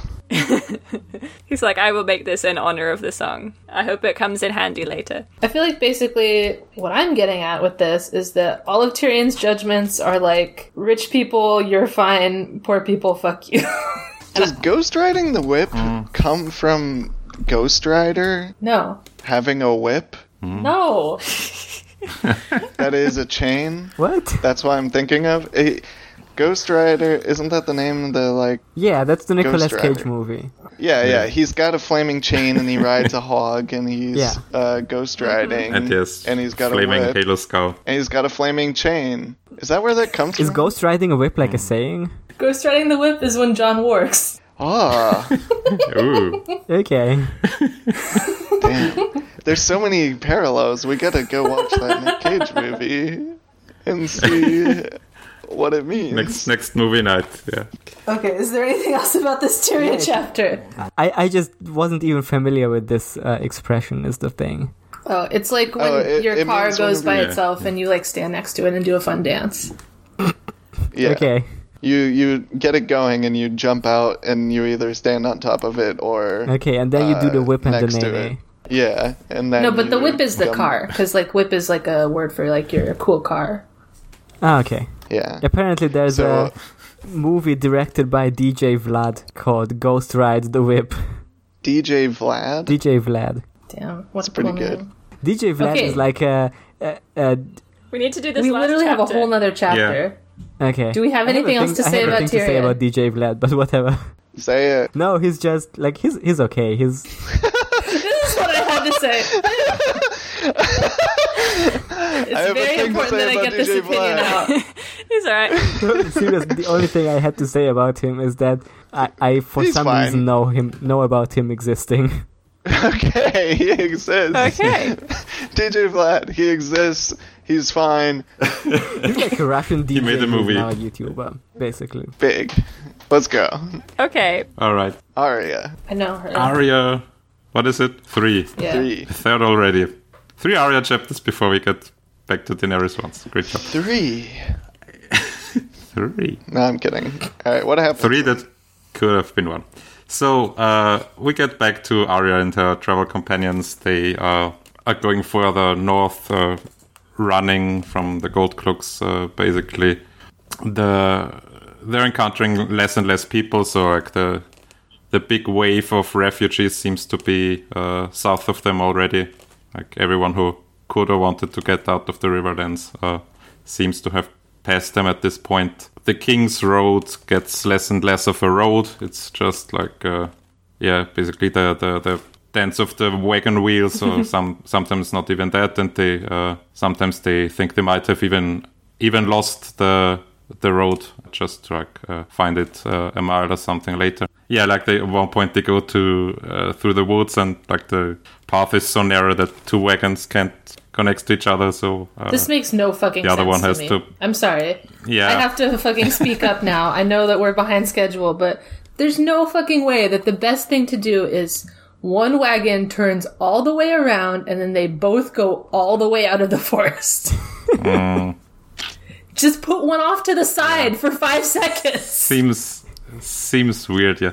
Especially like I think the others are transporting lumber, so that might be a large wagon, but I imagine they are traveling with like smaller wagons that you could go to the side. But yeah, it doesn't really matter. It doesn't matter, but it makes me fucking crazy every time I read it. I don't understand. What if you made the lumber into a ramp and then made it go over it? And Sure. then, like, if it went fast enough, then it could jump over. Yeah, make a 6 stunt. out Yeah, of it. like those games where you have to do like an engineering problem and get a car across a thing. Yes. You know those Yeah. games. Point is that it's taking a long time to travel. Yeah, exactly. All the while, the other recruits are looking at Gendry differently now, because everyone's wondering why the Queen is having a warrant out for him. Someone like suspects that he is Ned Stark's bastard, and Arya gets angry at it and thinks, no, my father would never accept once. She literally. Yeah. My dad may have bastard once. Yeah. You could only have one. More than that is unreasonable. Also, how would that work? I mean, obviously, these guys have no idea when Ned Stark was living where, but seems kind of a weird conclusion. I think they just know 2 facts. The Hand had a bastard. Yeah. Actually, they just know 1 fact. The Hand had a bastard, and that's it. And then they know some non-facts, which is he was bad man. Yeah. So Yeah. That's the only thing that they're like, oh, the Hand had a bastard. maybe it's his bastard, and they don't know geography, so... I mean, how old is Gendry compared to Jon? How old is Gendry? Same age, pretty much. Well, I think that would make sense then, because, Ned's off at war. He just fucked 2 people instead of 1. True, he kind of was in King's Landing around that time. Maybe he is Ned's bastard. I think maybe the math checks out. I think maybe... These kids are geniuses, actually. They're onto something, maybe. Yeah, they got Edgar's theory. Okay, Gendry himself, of course, also has no idea, really. He just tells them, he was supposed to become an armorer, and one day, Tubermod told him, you are joining the Night's Watch. That's all he knows. Oh, I forgot to mention last chapter that Varys talks about Gendry without naming him, but he says, I got one boy out, Yeah, true. Thanks, Varys. We love Gendry. Good guy, Varys. Which he really just did out of, being kind to him, right? Not wanting him murdered. But does he have a motive? It's pretty much just to save the boy. We could probably talk about that in the plot spoilers. Okay, so Arya also quickly thinks about just taking a horse and riding ahead and going off on her own, but quickly thinks otherwise. A little bit of a Jon episode, except she does not even try. And yeah. Thinking about fucking Lami and Hot Pie reciting her oaths. But her main motivation is that she kind of needs a few people around her to be safe on the road, and needs someone to stand guard while she sleeps. And the gold cloaks are, for some reason, she still assumes the gold cloaks are after her. She quickly thinks about it and then thinks better of it. Then Yoren has the idea to go around the God's Eye on the western side, so not the Kingsword side, which would take a little longer, but they're not really in a hurry to go to their lifetime sentence on the wall. So a few days or a few weeks more don't really matter, and he thinks it would be safer to go a way that the Gold Cloaks might not anticipate. So they are in the basically forests and small paths or whatever is on the southern shore. Not quite the shore, I guess, but on the southern side of the God's Eye. So all the provisions have run out at this point, like all the provisions they took from King's Landing. So they have to hunt and gather berries and plunder at farms and orchards they come across. Yoren sends out the comedy poacher duo of Cos and Kurt to hunt some game. Arya at one point manages to catch a rabbit, which he seems very proud of, and Yoren makes a stew out of it, and everyone gets a bite of the yummy rabbit. Oh fuck, we forgot to talk about all the foods that Tyrion ate in the last one. They were yummy. There was so much food in there. Anyway, I would eat all of them. Would you eat rabbits too? Rabbit bites? Yeah. Oh yeah. It sounds good. It sounds fucking good. It sounds really good. Pretty good. Arya gets a whole egg and shares it with Gendry. Would you eat a stew made out of the Animal Crossing rabbit? I don't think those are real rabbits. Those are like people. Those are furries. Yeah, those are just people in costumes. You can't just eat them. Okay, back to the chapter. At one point, they're stealing some corn off a field and are caught by the field hands, and Yoren has to pay for the corn for them to not get caught or injured or killed or whatever. Yoren's kind of angry about that because he says, like, in the past the lords and everyone were honored to host someone from the Night's Watch, and they would get food and a place to sleep for free, and now they have to sleep in the forests and basically steal their food. So no respect for the Night's Watch anymore. So Yoren sends out sentries at this point to scout ahead or around them, and one of them reports back that there is a camp of injured soldiers like a mile ahead. Their banner is a spotted trinket. I looked it up. That's House Myatt, and they would have been like Lannister loyalists. Oh. So they must be, because their thing is a cat. Yeah. Yeah. I assume that those might be one of those soldiers that Tywin left at the wayside, as it was described, like the injured and those who can't march on, like they are just left at the wayside. So again, there's a quick argument about, okay, should we engage them, should we avoid them? And then Yoren says, okay, no, like we should go around them again because they might be desperate enough to like just kill us for our horses. They want that horse meat. Yeah, horses best. And The horse is best. I think they probably want to ride the horses, but yeah. It said that like this, it's 20 men and they only have one lame horse. So, yeah, barely enough to feed one person. Yeah, true. They could just like sacrifice it for a dragon. Yeah. okay. All right. Then another evening, they spot a fire on the horizon and see it burning all through the night. Then the next day, they discover that it was like a farm a whole village that was burnt down. Joran and two other guys. Oh, we have to mention the cool Night's Watch names, I guess. It's Merch and Kutchek. Mm-hmm. Merch is a very good name. So many good names. All these guys are just... Merch and Kutchek, yeah. George... Kutchek sounds like something that would have been in JoJo Part 1, like one of the street wagons. Yeah, he's one of Speedwagon's friends, is Jack. Tattoo and Kutchek. I'll only fight guys named Jack. They find a little girl and an injured woman who seem to be heavily traumatized by whatever was going on in the town. Like the girl is crying constantly. The woman only whispers please over and over again. They put them in one of the wagons, and the woman just dies a few hours later. Just a bad experience all around for everyone involved. Yeah.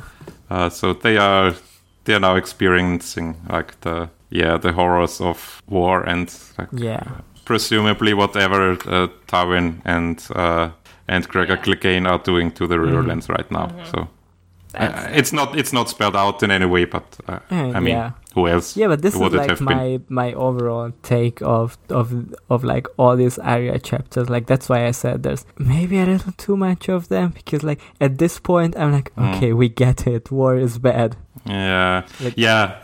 There's been like horrible atrocities they encountered the way in the last two Arya chapters too. So at this point I'm like, I really like the ending of this one, but all the lead up to that was a little bit exhausting to me at this point. Yeah, I don't know why we needed to like experience this woman we just met dying in the wagon. Well, I think it's supposed to be sort of overwhelming and that it keeps happening. I think that is meant to affect the reader. Maybe it's also to characterize Joran, that like he takes them with them, like except let's say okay, the Night's Watch doesn't take part, but they still help people who have been injured by war or need help. Like they are not that neutral to say. And to just say none of my business. Like just leave them at the wayside. And not my responsibility. We saw like graves and stuff. I don't really know. We didn't really see much else besides that. And then in the Catelyn chapter, Brendan talks about what the Lannisters have been doing because he's seen it from scouting. Yeah. But that's like pretty. It's still like not present. It's not. Yeah, I mean, I know in that front of you, it does kind of start to feel gratuitous, kind of, but I feel like that is the point, and also, if it wasn't ever shown, I think it would be a worse story. Yes. Yeah, I think it is a strength. If you just like hear in war councils, like they burnt this village, they burnt that village, and set fire to the crops and killed everyone in it. It sounds horrible, but it has a different impact. Yeah, and I mean the war councils are always like justifying it too, or just like being like, oh, this is however many people, and they lost however many people, and it's just like numbers, and doesn't really matter to them that much. Like, the River Lords are defending their lands, but they're doing it more for honor than the people, I think. I don't know. I mean, I talked about like, strategically it would be better to maybe not defend each and every town or a stronghold or whatever, but if you're a lord and you hear, like, such atrocities are done to your small folk, like, even if it's out of honor, like, you feel obliged to defend your lands and your people and have the responsibility, even if it's basically a trap by Tywin. Yeah. So after this experience, Joran says, okay, we have to be even more careful. They are not making a fire at night anymore. They are just eating like, I think, cold beans this evening or something. These motherfuckers Skittles eating beans. Just cold Skittles and beans. Oh no! That's even worse than the hot Skittles and beans. I didn't think it could get worse. But since they didn't have much to eat, Arya was filling her belly with water, and now she has to pee in the night. God. Which means, of course, she has to leave the camp, not be found out. She comes across Hot Pie, who is standing guard, and says, "Well, just pee right here. Like you're not allowed to go away from the camp." Which of course she can't do. So she turns back, quickly pretends to go to sleep again, and then she finds an opening to sneak away. And as she is peeing, she hears sounds coming closer, and then she sees a bunch of eyes, and in the end, she's surrounded by wolf pack. How many eyes? I don't think it's mentioned exactly. I'm thinking that it probably is. Damn, it says 2, 4, 8, 12. A whole pack. 12. So 6 wolves. 6 wolves and 12 eyes. I wonder who the 7th wolf is. 7 wolf, including her. Oh. She's the 7th wolf.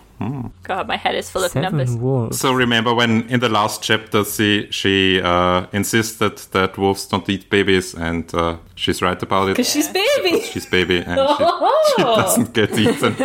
Like the one wolf just looks at her and then they turn away. Probably doesn't mean nothing. She just got lucky there. It says they weren't hungry. It says that's not you. Very delicious. And then the wolves all leave. At least that one wasn't actually Nymeria. Yeah. So she'd be right. That's not you.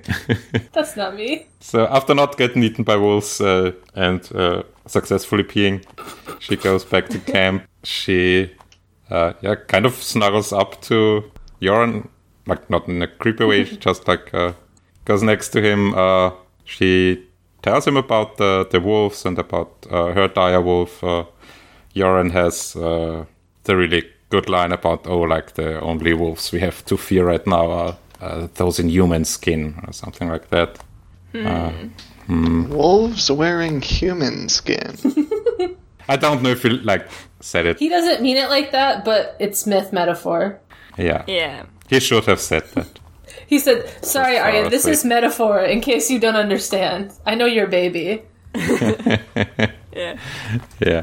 Yeah, Yoren has a few tales from the past again, how everything was better for him getting recruits in the past because he only lost 3 people in the 20 years or something that he was 30. Yeah. 30, yeah. He was getting recruits for the Night Watch, and basically none of them were his fault. One just got ill and one got bitten by a snake, and the third one I don't know. He says, it would have been smarter to take a ship to the north instead of taking the Kingsword, but nothing to do about that at this point. Then Arya goes back to sleep, and she hears wolves howling and something that might be screams in the distance. Great. We love it. Good stuff. Yeah. Just a regular, summer camp for a child. Arya's just on a fun summer camp with all her friends. It's a cool camp counselor Yoren. Counselor Yoren. Cool camp counselor that believes in corporal punishment. Camp Crow. Yeah. Oh boy. Yeah, I like this chapter a lot. It's got such a great mood, and it's very daunting, I guess. I don't know. Yeah, and it just really the 3 chapters they were rather short and this one I'm looking at the page number. Similar in tone, but it slowly builds. This chapter feels incredibly long. Yeah, it was 8 or 9 pages, and so much happened in it. Yeah. More happened than in some, I think, 30-page chapters. Yeah. Where he's just thinking about how smart he is. Thinking about how smart and horny he is. What was it in the previous chapter? Yana Slint is not one to take small sips of wine. That's something Tyrion noted at one point. He likes to do big sippy. Oh, this lowborn guy likes to drink this expensive, delicious wine in big gulps. How remarkable! He doesn't even know the different kinds of wine. He's like, well, Mr. Slint, I've learned all your tells. Yeah. Oh. I think we are all Jenna Slint at that point. I mean, I'll take a big sippy. Yeah. I'll take a big gulp of wine. Unhinged by jaw like Josh Gad.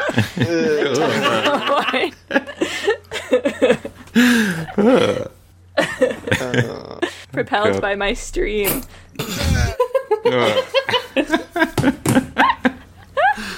Should we get to spoilers and shit? Yeah, sure. Yeah, I mean, anything general, non-spoilery about the chapter? Any Arya stuff? I'm seeing what I have underlined. I don't have that much stuff. There's stuff about that's imagery that I can point out that's not spoilers. That the woman has a hand injury / arm injury where it's missing, and yeah, that's an injury. Famously, we understand that one. Mm-hmm. Yes. Yeah, and whenever after they bury her, Arya thinks she can hear the whisper, the wind. Please in the wind, yeah. Yeah, and the trees too. So it's she gets a woman with hand injury gets buried, and her voice enters the wind and the trees. So gets buried close to the Isle of Faces also. Mm-hmm. Yeah. So trees talking at this point might not just that's be... where the trees live. It's true. Yeah, I mean, I think it's just symbolism here, but it's something. And I think that's it. I kind of wondered if the water tasting like bodies was something that feels like a metaphor. Oh. I think it was literally the water. I mean, yeah, but bodies that are rotting upstream. Sometimes literal things are metaphors. Sometimes a cigar is a dick. We did cover the fact that sometimes things can mean two things. Wow. That's kind of what our podcast is based on, if you think about it. Let's go to the spoiler section. Okay. We can talk about water tasting like bodies. Spoiler section. Spoiler section. It's time for the spoilers. We're receiving a hot news tip. We're entering the spoiler zone. Captain, spoilers off the port zone. You are entering the spoiler zone. I'm sorry, that voice shocked me. That was pretty I didn't know who that was. I was scared. It took me a second. I told you I can do at least 6 character voices. That's almost as much as Roy. No, but it's great because when you learn Roy's voice, you automatically get all of his voices. So fuck, you're right. Okay. It's like whenever you get the gravity armor in Metroid, and then now you can do a bunch of things like it's move exactly underwater like faster. Okay, sure. Yeah. It's like when you kill the Night King and it kills all the other ones too. Yeah. Yes, it's exactly like that. Once I kill Roy, I can do all the Don't voices. kill him! he's already dead. Yeah. Damn, you were too late. Somebody beat you to the punch. Who has the voices now? I must kill them. The Night King was also already dead, so... Oh. That's true. Oh, shit. Is he? That wasn't really clear in the show. In the show, it was pretty clear that he was like a sacrificed human. They didn't sacrifice him, they just put a rock in his body. It just transformed him, yeah. Yeah, they didn't kill him. Kind of, maybe. I don't know. Who knows? That's the thing. Nobody knows. Mm-hmm. Yeah. Why wasn't the Night King wearing do White Walkers not have armor that is effective against one knife? It's a very pointy knife if you think about it. What if sharp? You know? She did a cool, special move that she does, sneaking damage, 10 d6 extra sneaking damage. I mean, the way I understood it in the book is that their armor is basically made out of the same shit they are. I don't know. Yeah, but it's not like that in the show. Yeah, just have armor. In the show, they just wear armor, yeah. They just have a forge where they make armor and then they put on the armor. Yeah, they don't hate metal like they do in the books. But anyway, any water that bodies are dissolving into, or water that tastes like dead bodies, or later we're gonna see in the Jamie chapter a bunch Jojen paste. It's like Jojen paste. It's like people going into the Weirwood net. It's like dissolving into water. It's like whenever Danny melts in water and stuff. Except Jojen is totally fine. Fall 2020 is the new name of the book. Yep. Jojen sure isn't paced right now. What if the prologue of Winds of Winter just reads Jojen? No! That's the thing I'd least like it to be. Jojen become paced. Do not paste my boy! The winds of wintry Jojen is fine. Yes. 2020. Jojen is okay. Well, we have to wait until August 1st to find out. And not too long to wait. Okay. What plot spoilers? There was the 2 sevens, the Fighting Sevens from the Tyrion chapter. Yeah, Fighting Sevens. It's a good name for like a baseball team. Yeah, that sounds like a college team. Like, But everyone on the team's number is 7. the Krakow Fighting Sevens. It could be like a power metal band name that has like very many band members. 7. Yeah. Alright, it's the Fighting Sevens, and we're here playing for you tonight. There we go. I like them. Thank you. That's my second I like character it. voice. That one I give an okay. Thumbs up for that guy. Okay, so what's the Yeah. Are there any other spoilers we want to talk about? I'm trying to think of like just plot relevant ones. It's so funny that they're talking about Beric still, and I absolutely didn't pick up on it when I first read it. I was still like, who the hell? No. I don't understand. Yeah. Yeah, when Arya gets to the tree cave, I'm just like, I don't understand. I think what like Stannis was for Game of Thrones is gonna be Beric for Pretty much. this book. It would be very mentioned funny. a million times, but reading it the first time, you're just, okay, who's this guy again? I do think it's cool how like he's kind of seeded the like misinformation going around. So when the misinformation of Beric dying is there, you're just like, oh, whatever. He didn't really die. I mean, it's not not exactly Yeah, misinformation, exactly. right? But like you're kind of Yeah. conditioned to think that You're like, it's oh, probably of course, just a it's misunderstanding. wrong. Yeah. But he really did die. But no one would ever figure that out. Do you want to talk about Varys's like characterization a little bit? Because I suppose we must. so like I think he's just a pretty he'll save who he can when he can if he like he's not gonna like super go out of his way, I guess, but he could do it and it didn't cost him anything and it wasn't somebody who he needed to use later, so he was just like, all right, I'll save one child because ostensibly I'm about trying to save kids and protect the realm or whatever. I'm not sure I can believe that. I feel like there must be something going on with it. Because we've also seen that Varys doesn't really care about the well-being of the kids in his employ.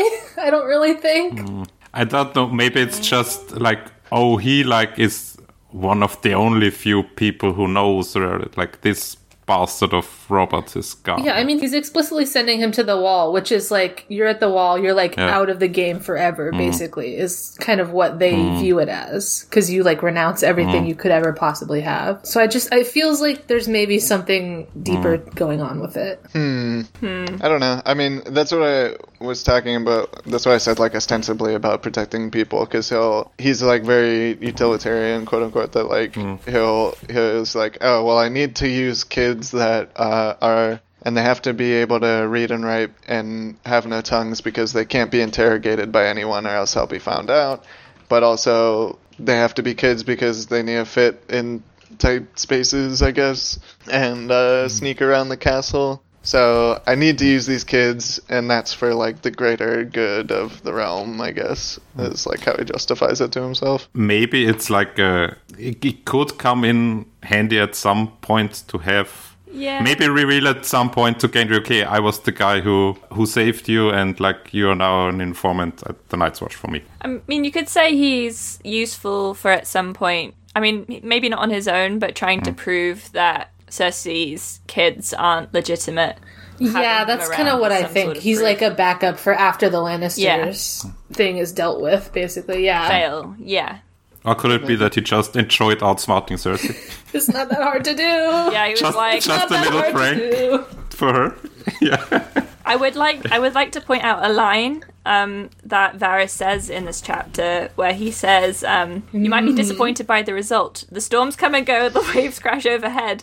The big fish eat the little fish, and I keep on paddling. He is not a little fish.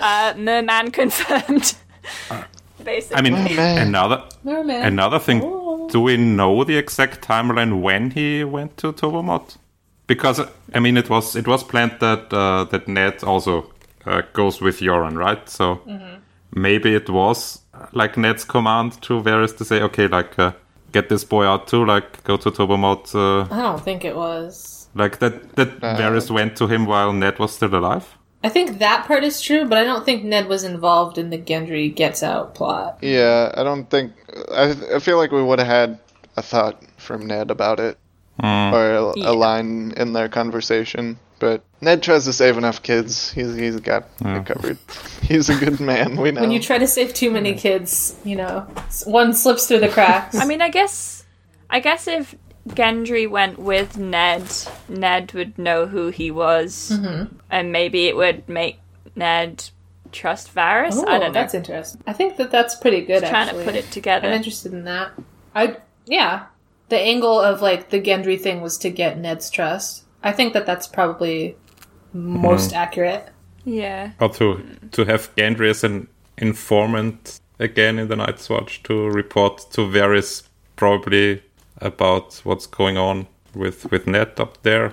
Yeah, maybe. I don't know. I don't know. I'm not sure how interested in the Wall people are, honestly. Like I said, it's kind of just their, like, dumping ground for people they don't want to deal with anymore. Maybe Varys is like, king's blood, I must preserve it for arcane rituals. I don't think he knows about arcane rituals. Yeah, he's kind of not cool with that. Yeah. He does know about them, but he doesn't like them. Oh, that's right, because they take your dick and balls. All right. Is that anything else? So are we going with he was just nice to him? Probably.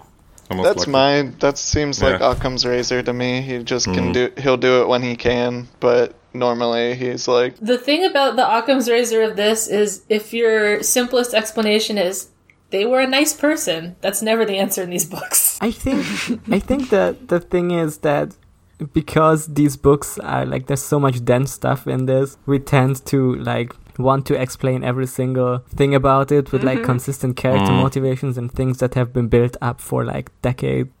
But like some plot points, he just needs to, like, sometimes he just needs to get the plot from A to B. Yeah, I was gonna say that, like, one reason might have been that George wanted to have Gendry go north with Which, Arya. If that's every single decision you make, then that's not great. But like every once in a while, he can like take off his hat.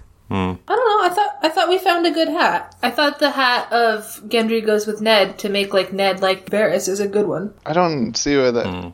I mean, I definitely never thought of the idea that, like, when Varys was doing the plan to get Gendry out, he was also thinking that Ned would be going with him. Never thought of that. But I don't really see why he needs to have Ned like him if he's also at the Wall and out of the picture. So I think it just fits with Varys's character. I guess Ned would have very likely become Lord Commander at some point if he ended up at the Night's Watch. And yeah, but Varys doesn't that doesn't matter. It doesn't affect anything in the South at all. Like, Varys doesn't know about the others. He doesn't give a shit. As far as he's concerned, the Night's Watch is just doing nothing up there. I think it just makes sense for Varys's character. He's somebody who is genuinely trying to get peace. He's trying to get like the most good for everybody. He's trying to like have a good ruler that will be good for the realm because he cares about small folk, I think. But he's just willing to do horrible things to get there. So, but when he doesn't have that onus and it's not gonna like matter at all, like he'll save a child because he does care, I think. But it's like these other kids that he is using as tools, it's like he has the justification to himself that it's going towards this other greater good, so he's willing to do that. But if somebody's not useful, he'll help them if he can, and it's not going to get him caught. I'll think about that read of the character. That's definitely never how I thought about Varys, but I'll think about it going forward. Okay. All right. Does anyone else? Have we ever talked about who we believe Varys really is? Like, what? Is he really just a lowborn... He's a squisher. Oh my god. I mean, there is the interesting theory that he is like a Blackfire or somehow related to the Blackfires, right? Well, because he's like friends I don't remember with... how that one works. He's like friends with what's his name? Illyrio, yeah. And Illyrio is married to a Blackfire, right? We don't know for sure if Sarah was a Blackfire, but that's the theory. Yeah. But I think there's another theory that Varys himself does come from the line himself by blood, which I don't remember how that works, and I don't really think it's I necessary. feel it's more interesting if he's just like a guy. I also think Yeah, so. I definitely agree. Too. I think enough characters are magic in this, or like have special blood. It would be especially interesting if Aegon is also just a guy and Varys is trying to make just some random boy king of Westeros. I think that totally, and that's why I think he has the motivation in actual care for regular people, is because I think he was just some asshole, like some guy, not an asshole.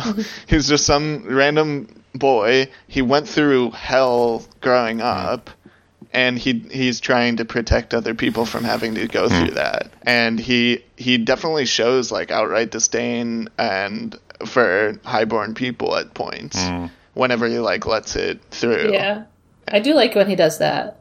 It's very good. Valid. So ultimately, he wants to abolish like the monarchy or feudalism. No, he's still definitely working within feudalism and he's got feudalist realism, I guess, but he is trying to make the best world possible, and the way he's trying to achieve that is through this like perfect king theory, that if you have the perfect king, then damn, I guess Varys is gonna be on Bran's side.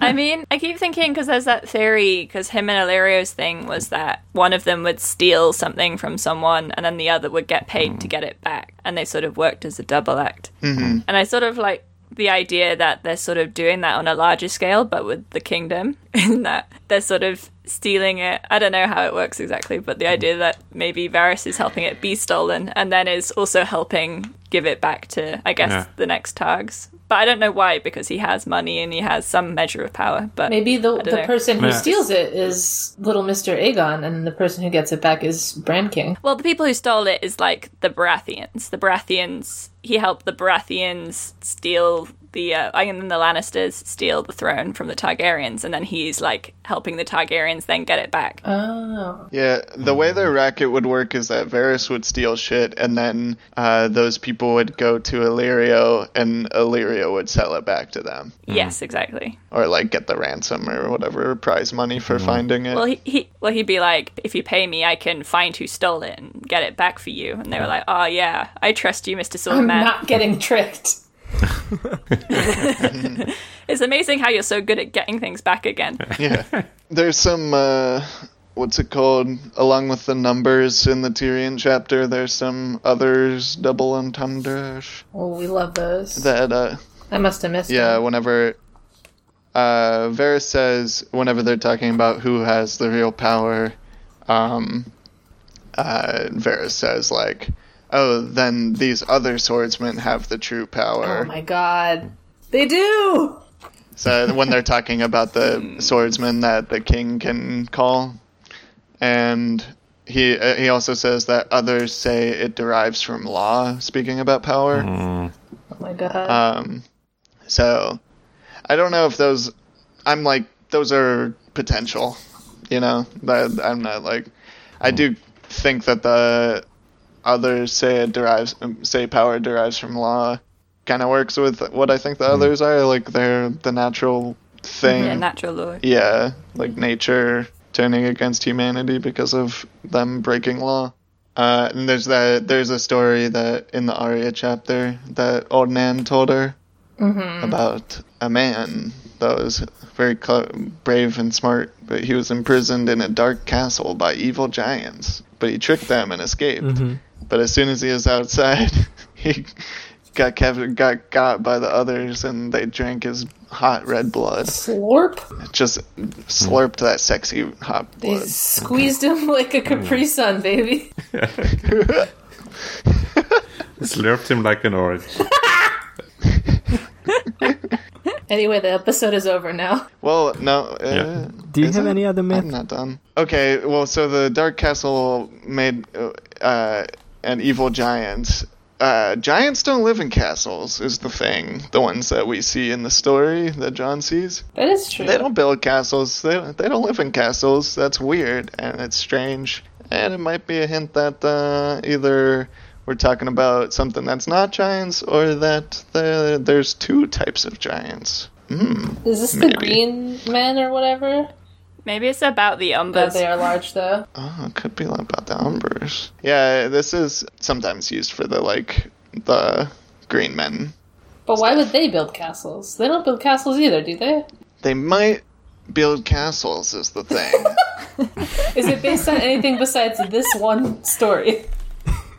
Yeah. Okay. Well, it's kind of circuitous. I think it's just large men. We might have to get into it later. Let me try. Yeah, and do your like research and bring this to me. Let me try and give it like a 2-minute thing. I just need to collect my thoughts real quick. Let me do the Jimmy Neutron Brain Blast. Okay. Wow, that was fast. Okay.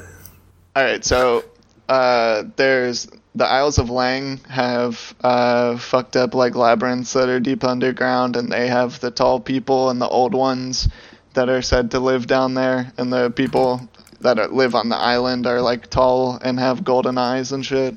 So they seem kind of like children of the forest, but they're really tall, and so that's kind of like green men, and they live above these like labyrinths underground that were supposedly built by the old ones, which is green men, maybe. And there's also the cave in the Arion Winds of Winter chapter that has it's built out of, like, it looks carved, but and they say that the place was made by or it belonged to the children of the forest, but we know that they don't work in stone, but it has the faces carved in like stone pillars. And there's other places with like labyrinths and stuff, and these are really similar to the like every castle, pretty much like every major castle that's old in Westeros has something that's kind of like a labyrinth that's underground under the castle, and it's like a hollow hill. So the Casterly Rock has the mines and like secret grottos and stuff. They have like a weirwood that's under there. That's where their godswood is. Yeah, it's like in these. Storm's End has the like place that Davos and Mel go into. Winterfell has the crypts. Every castle pretty much has it. So like, and that's, I think, symbolically similar to these like underground labyrinths that are, and they're all symbols of weirwoods. So if castles have these things, and like, point is that if the castle a green man would live in would be a weirwood. Okay. So if this is a man who is very brave and smart, which is like kind of like Lan the Clever, who is kind of like Azor Ahai, if he's in prison in a weirwood and then he gets out and then he's got by the others, that might be something. So, all right. I'm interested in the castle that a green man would live in as a weirwood. I like that sentence. Feels like something. There's a lot of cool concepts in it. It's definitely wow cool something. There's a lot of wow cool somethings in this Arya one, because that I mentioned it when we were going through it, that Euron says we need to fear wolves that wear men's skin, and he says like the ones that destroyed that village. And if the ones that destroyed the village are the tree cat Lannisters, it's a spotted tree cat. So that's a child of the forest. They're like cats. They have spots and they live in trees. And if they are wearing man skin, that's fucked up, isn't it? Damn, would that be fucked up or what? Damn. If children of the forest or something like them are warging humans, or like putting on the image of a human, that's... If there were two eggs on the moon. One of them hatched and the other didn't, would that be fucked up or what? Yeah. Alright, I'm gonna have to edit this one, so let's get to Alright, that. Okay. Let's finish the episode. Wait. No, you can't say wait anymore. I wanted to talk about Old Ones and Eldritch Horror and Varys. You can do that That anyway. sounds like something that is long. I think that fits I could do it another real time quick. too. I could do it real quick. Okay. Do a Okay. very General quick idea is rundown. that if the way that he's like constructing imagery of the old gods, like it's basically this big spaghetti monster that lives underground, made out of tree roots that are like snakes and also like grave worms, and they have all these birds, and they're also like spiders, and they have all these birds bringing it information from all over the world. It's like this big knowledge repository that knows everything like Varys. And Varys even has, birds like the ravens that bring info to Cold Hands and Bloodraven. But they're all part of it. It's like it has limbs that are birds, but they're separate from it. And like the roots are all over Westeros. Just think, like, I don't know, this just kind of struck me whenever I was thinking about Varys. Like, think of like a fucking gigantic spider with 1 billion legs that are all like sucking up knowledge and have these attendees of ravens, like, and birds bringing it knowledge. And it's just like, damn, I wish that was this me. old giant monster that lives underground, and it's sleeping and it's dreaming and it's kind of waking up, and it's half dead because all the weirwoods below the neck got chopped down, but the roots are probably still down there. And is that not just Brendan, the Crowman? What? It just sounds like you're describing, why can't I think of his name now? Bloodraven. I mean, yeah, he's emblematic of it. He's, showing it to us on a small scale. Like, because he's the small scale, okay. Yeah, because the whole thing, I mean, like, I think that the weirwood roots go all throughout Westeros. But, yeah, but they're half dead because they'll, like, but you see that's like the big fractal zoomed out, but you zoom in and then you see it repeated, that same thing over and over. Also, Bran is the boy from the game Inside. Okay, I'm done. Yay! Woo! Okay, now we end the episode. Everyone may say one thing they like, and it has to take less than a minute. Okay. My lemon cake today is the visual novel Higurashi. I know, so I had to go first so I could beat you. No, it's cool. We can just, you say something and then I'm gonna add something to it. Okay, it's a good visual novel. It's quite old and it's a bit too anime sometimes, but it's sort of like a meta horror, and it's really interesting and disturbing and makes me feel bad when I read it, but I enjoy it anyway. I think it kind of makes you feel every possible human emotion you can feel. I very much recommend playing it like along with someone, so you can like talk about theories and stuff. Like it's fun. It's gonna make your brain expand in every possible way. Okay, great. Next. My lemon cake is the giant 1,000-legged spider living under Westeros. You can't trick us into talking about it again. With the minds of 1 billion people that are already dead that have subsumed into it, and they hold all knowledge, and they're under there. And also, I went running yesterday. It was nice. It sucked, but also I felt better. It's good. Afterwards. Okay, next. I was listening to some old albums again of a comedy rapper that I, by more or less coincidence, saw on the Fringe Festival a few years back. His name is Rafael Attar, and he's just rapping about random shit. Like there's one about taking walks, one about going to the zoo and having a nice dinner afterwards. He's rapping the plot of The Hobbit at some point. So if you want to just have some random fun and maybe need some escapism from whatever's going on in the world. If you don't remember the plot of The Hobbit. Just hear some funny raps. Yeah, if you don't remember the plot of The Hobbit or the plot of Taken, I think he also did one about that. Yeah, that's really I should good. have said that about Higurashi. Like, if you want escapism from like actual issues, don't read it. Yeah, all the trigger warnings probably. There's also one very good song that's only on YouTube. You can't find it anywhere, like as a track where he's telling the story of Dave the dinosaur and how he's overcoming his fear of the dark. Oh, all right. And mine is they put Persona on Steam, so I finally get to play a Persona, and I've been playing it. I've played I think 16 hours since it came out, so I'm nowhere near any of it, but I've been having a lot of fun. Yeah, it's one of those things that I've been thinking of purchasing. That is gonna sit on my Steam wish list for a while because it's such a long one, and I'm in so many other things that I need to finish playing. All right. Thank you for listening to the podcast that I'm in charge of. The only podcast on the internet. If you see another podcast, please report that to me because that is copyright infringement. And as always, fuck Jorah. Fuck Jorah. Fuck George. Fuck Tywin. Fuck Tywin. Oh, fuck Tywin Tywin so much.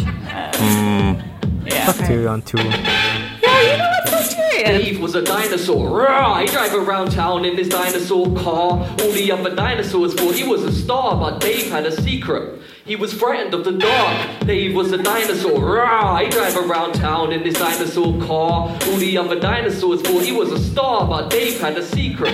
He was frightened of the dark. Dave was a dinosaur. His mama called him David. Out of all the dinosaurs, Dave was the bravest. He was big, he was strong, he was fierce. He had big sharp teeth, he had little tiny ears. He had little tiny arms, but his tail was spectacular. Think of the most massive thing you can. Dave was massive as a really massive house. Could fit a whole fridge in his really massive mouth. Check it out. Stomp, stomp, stomp, that's the sound of his feet. You could always hear him coming when he'd walk on the street. Stomp, stomp, stomp, that's the sound they would make. When they walked by, everything would start to shake. He wasn't scary, Dave was really nice. If he heard a funny joke, he'd tell it to you twice. If you needed help, Dave would always lend a hand. That's why all his friends thought Dave was the man. Dave was a dinosaur. Rah, he drive around town in his dinosaur car. All the other dinosaurs thought he was a star, but Dave had a secret. He was frightened of the dark. Dave was a dinosaur. Rah, he drive around town in his dinosaur car. All the other dinosaurs thought he was a star, but Dave had a secret.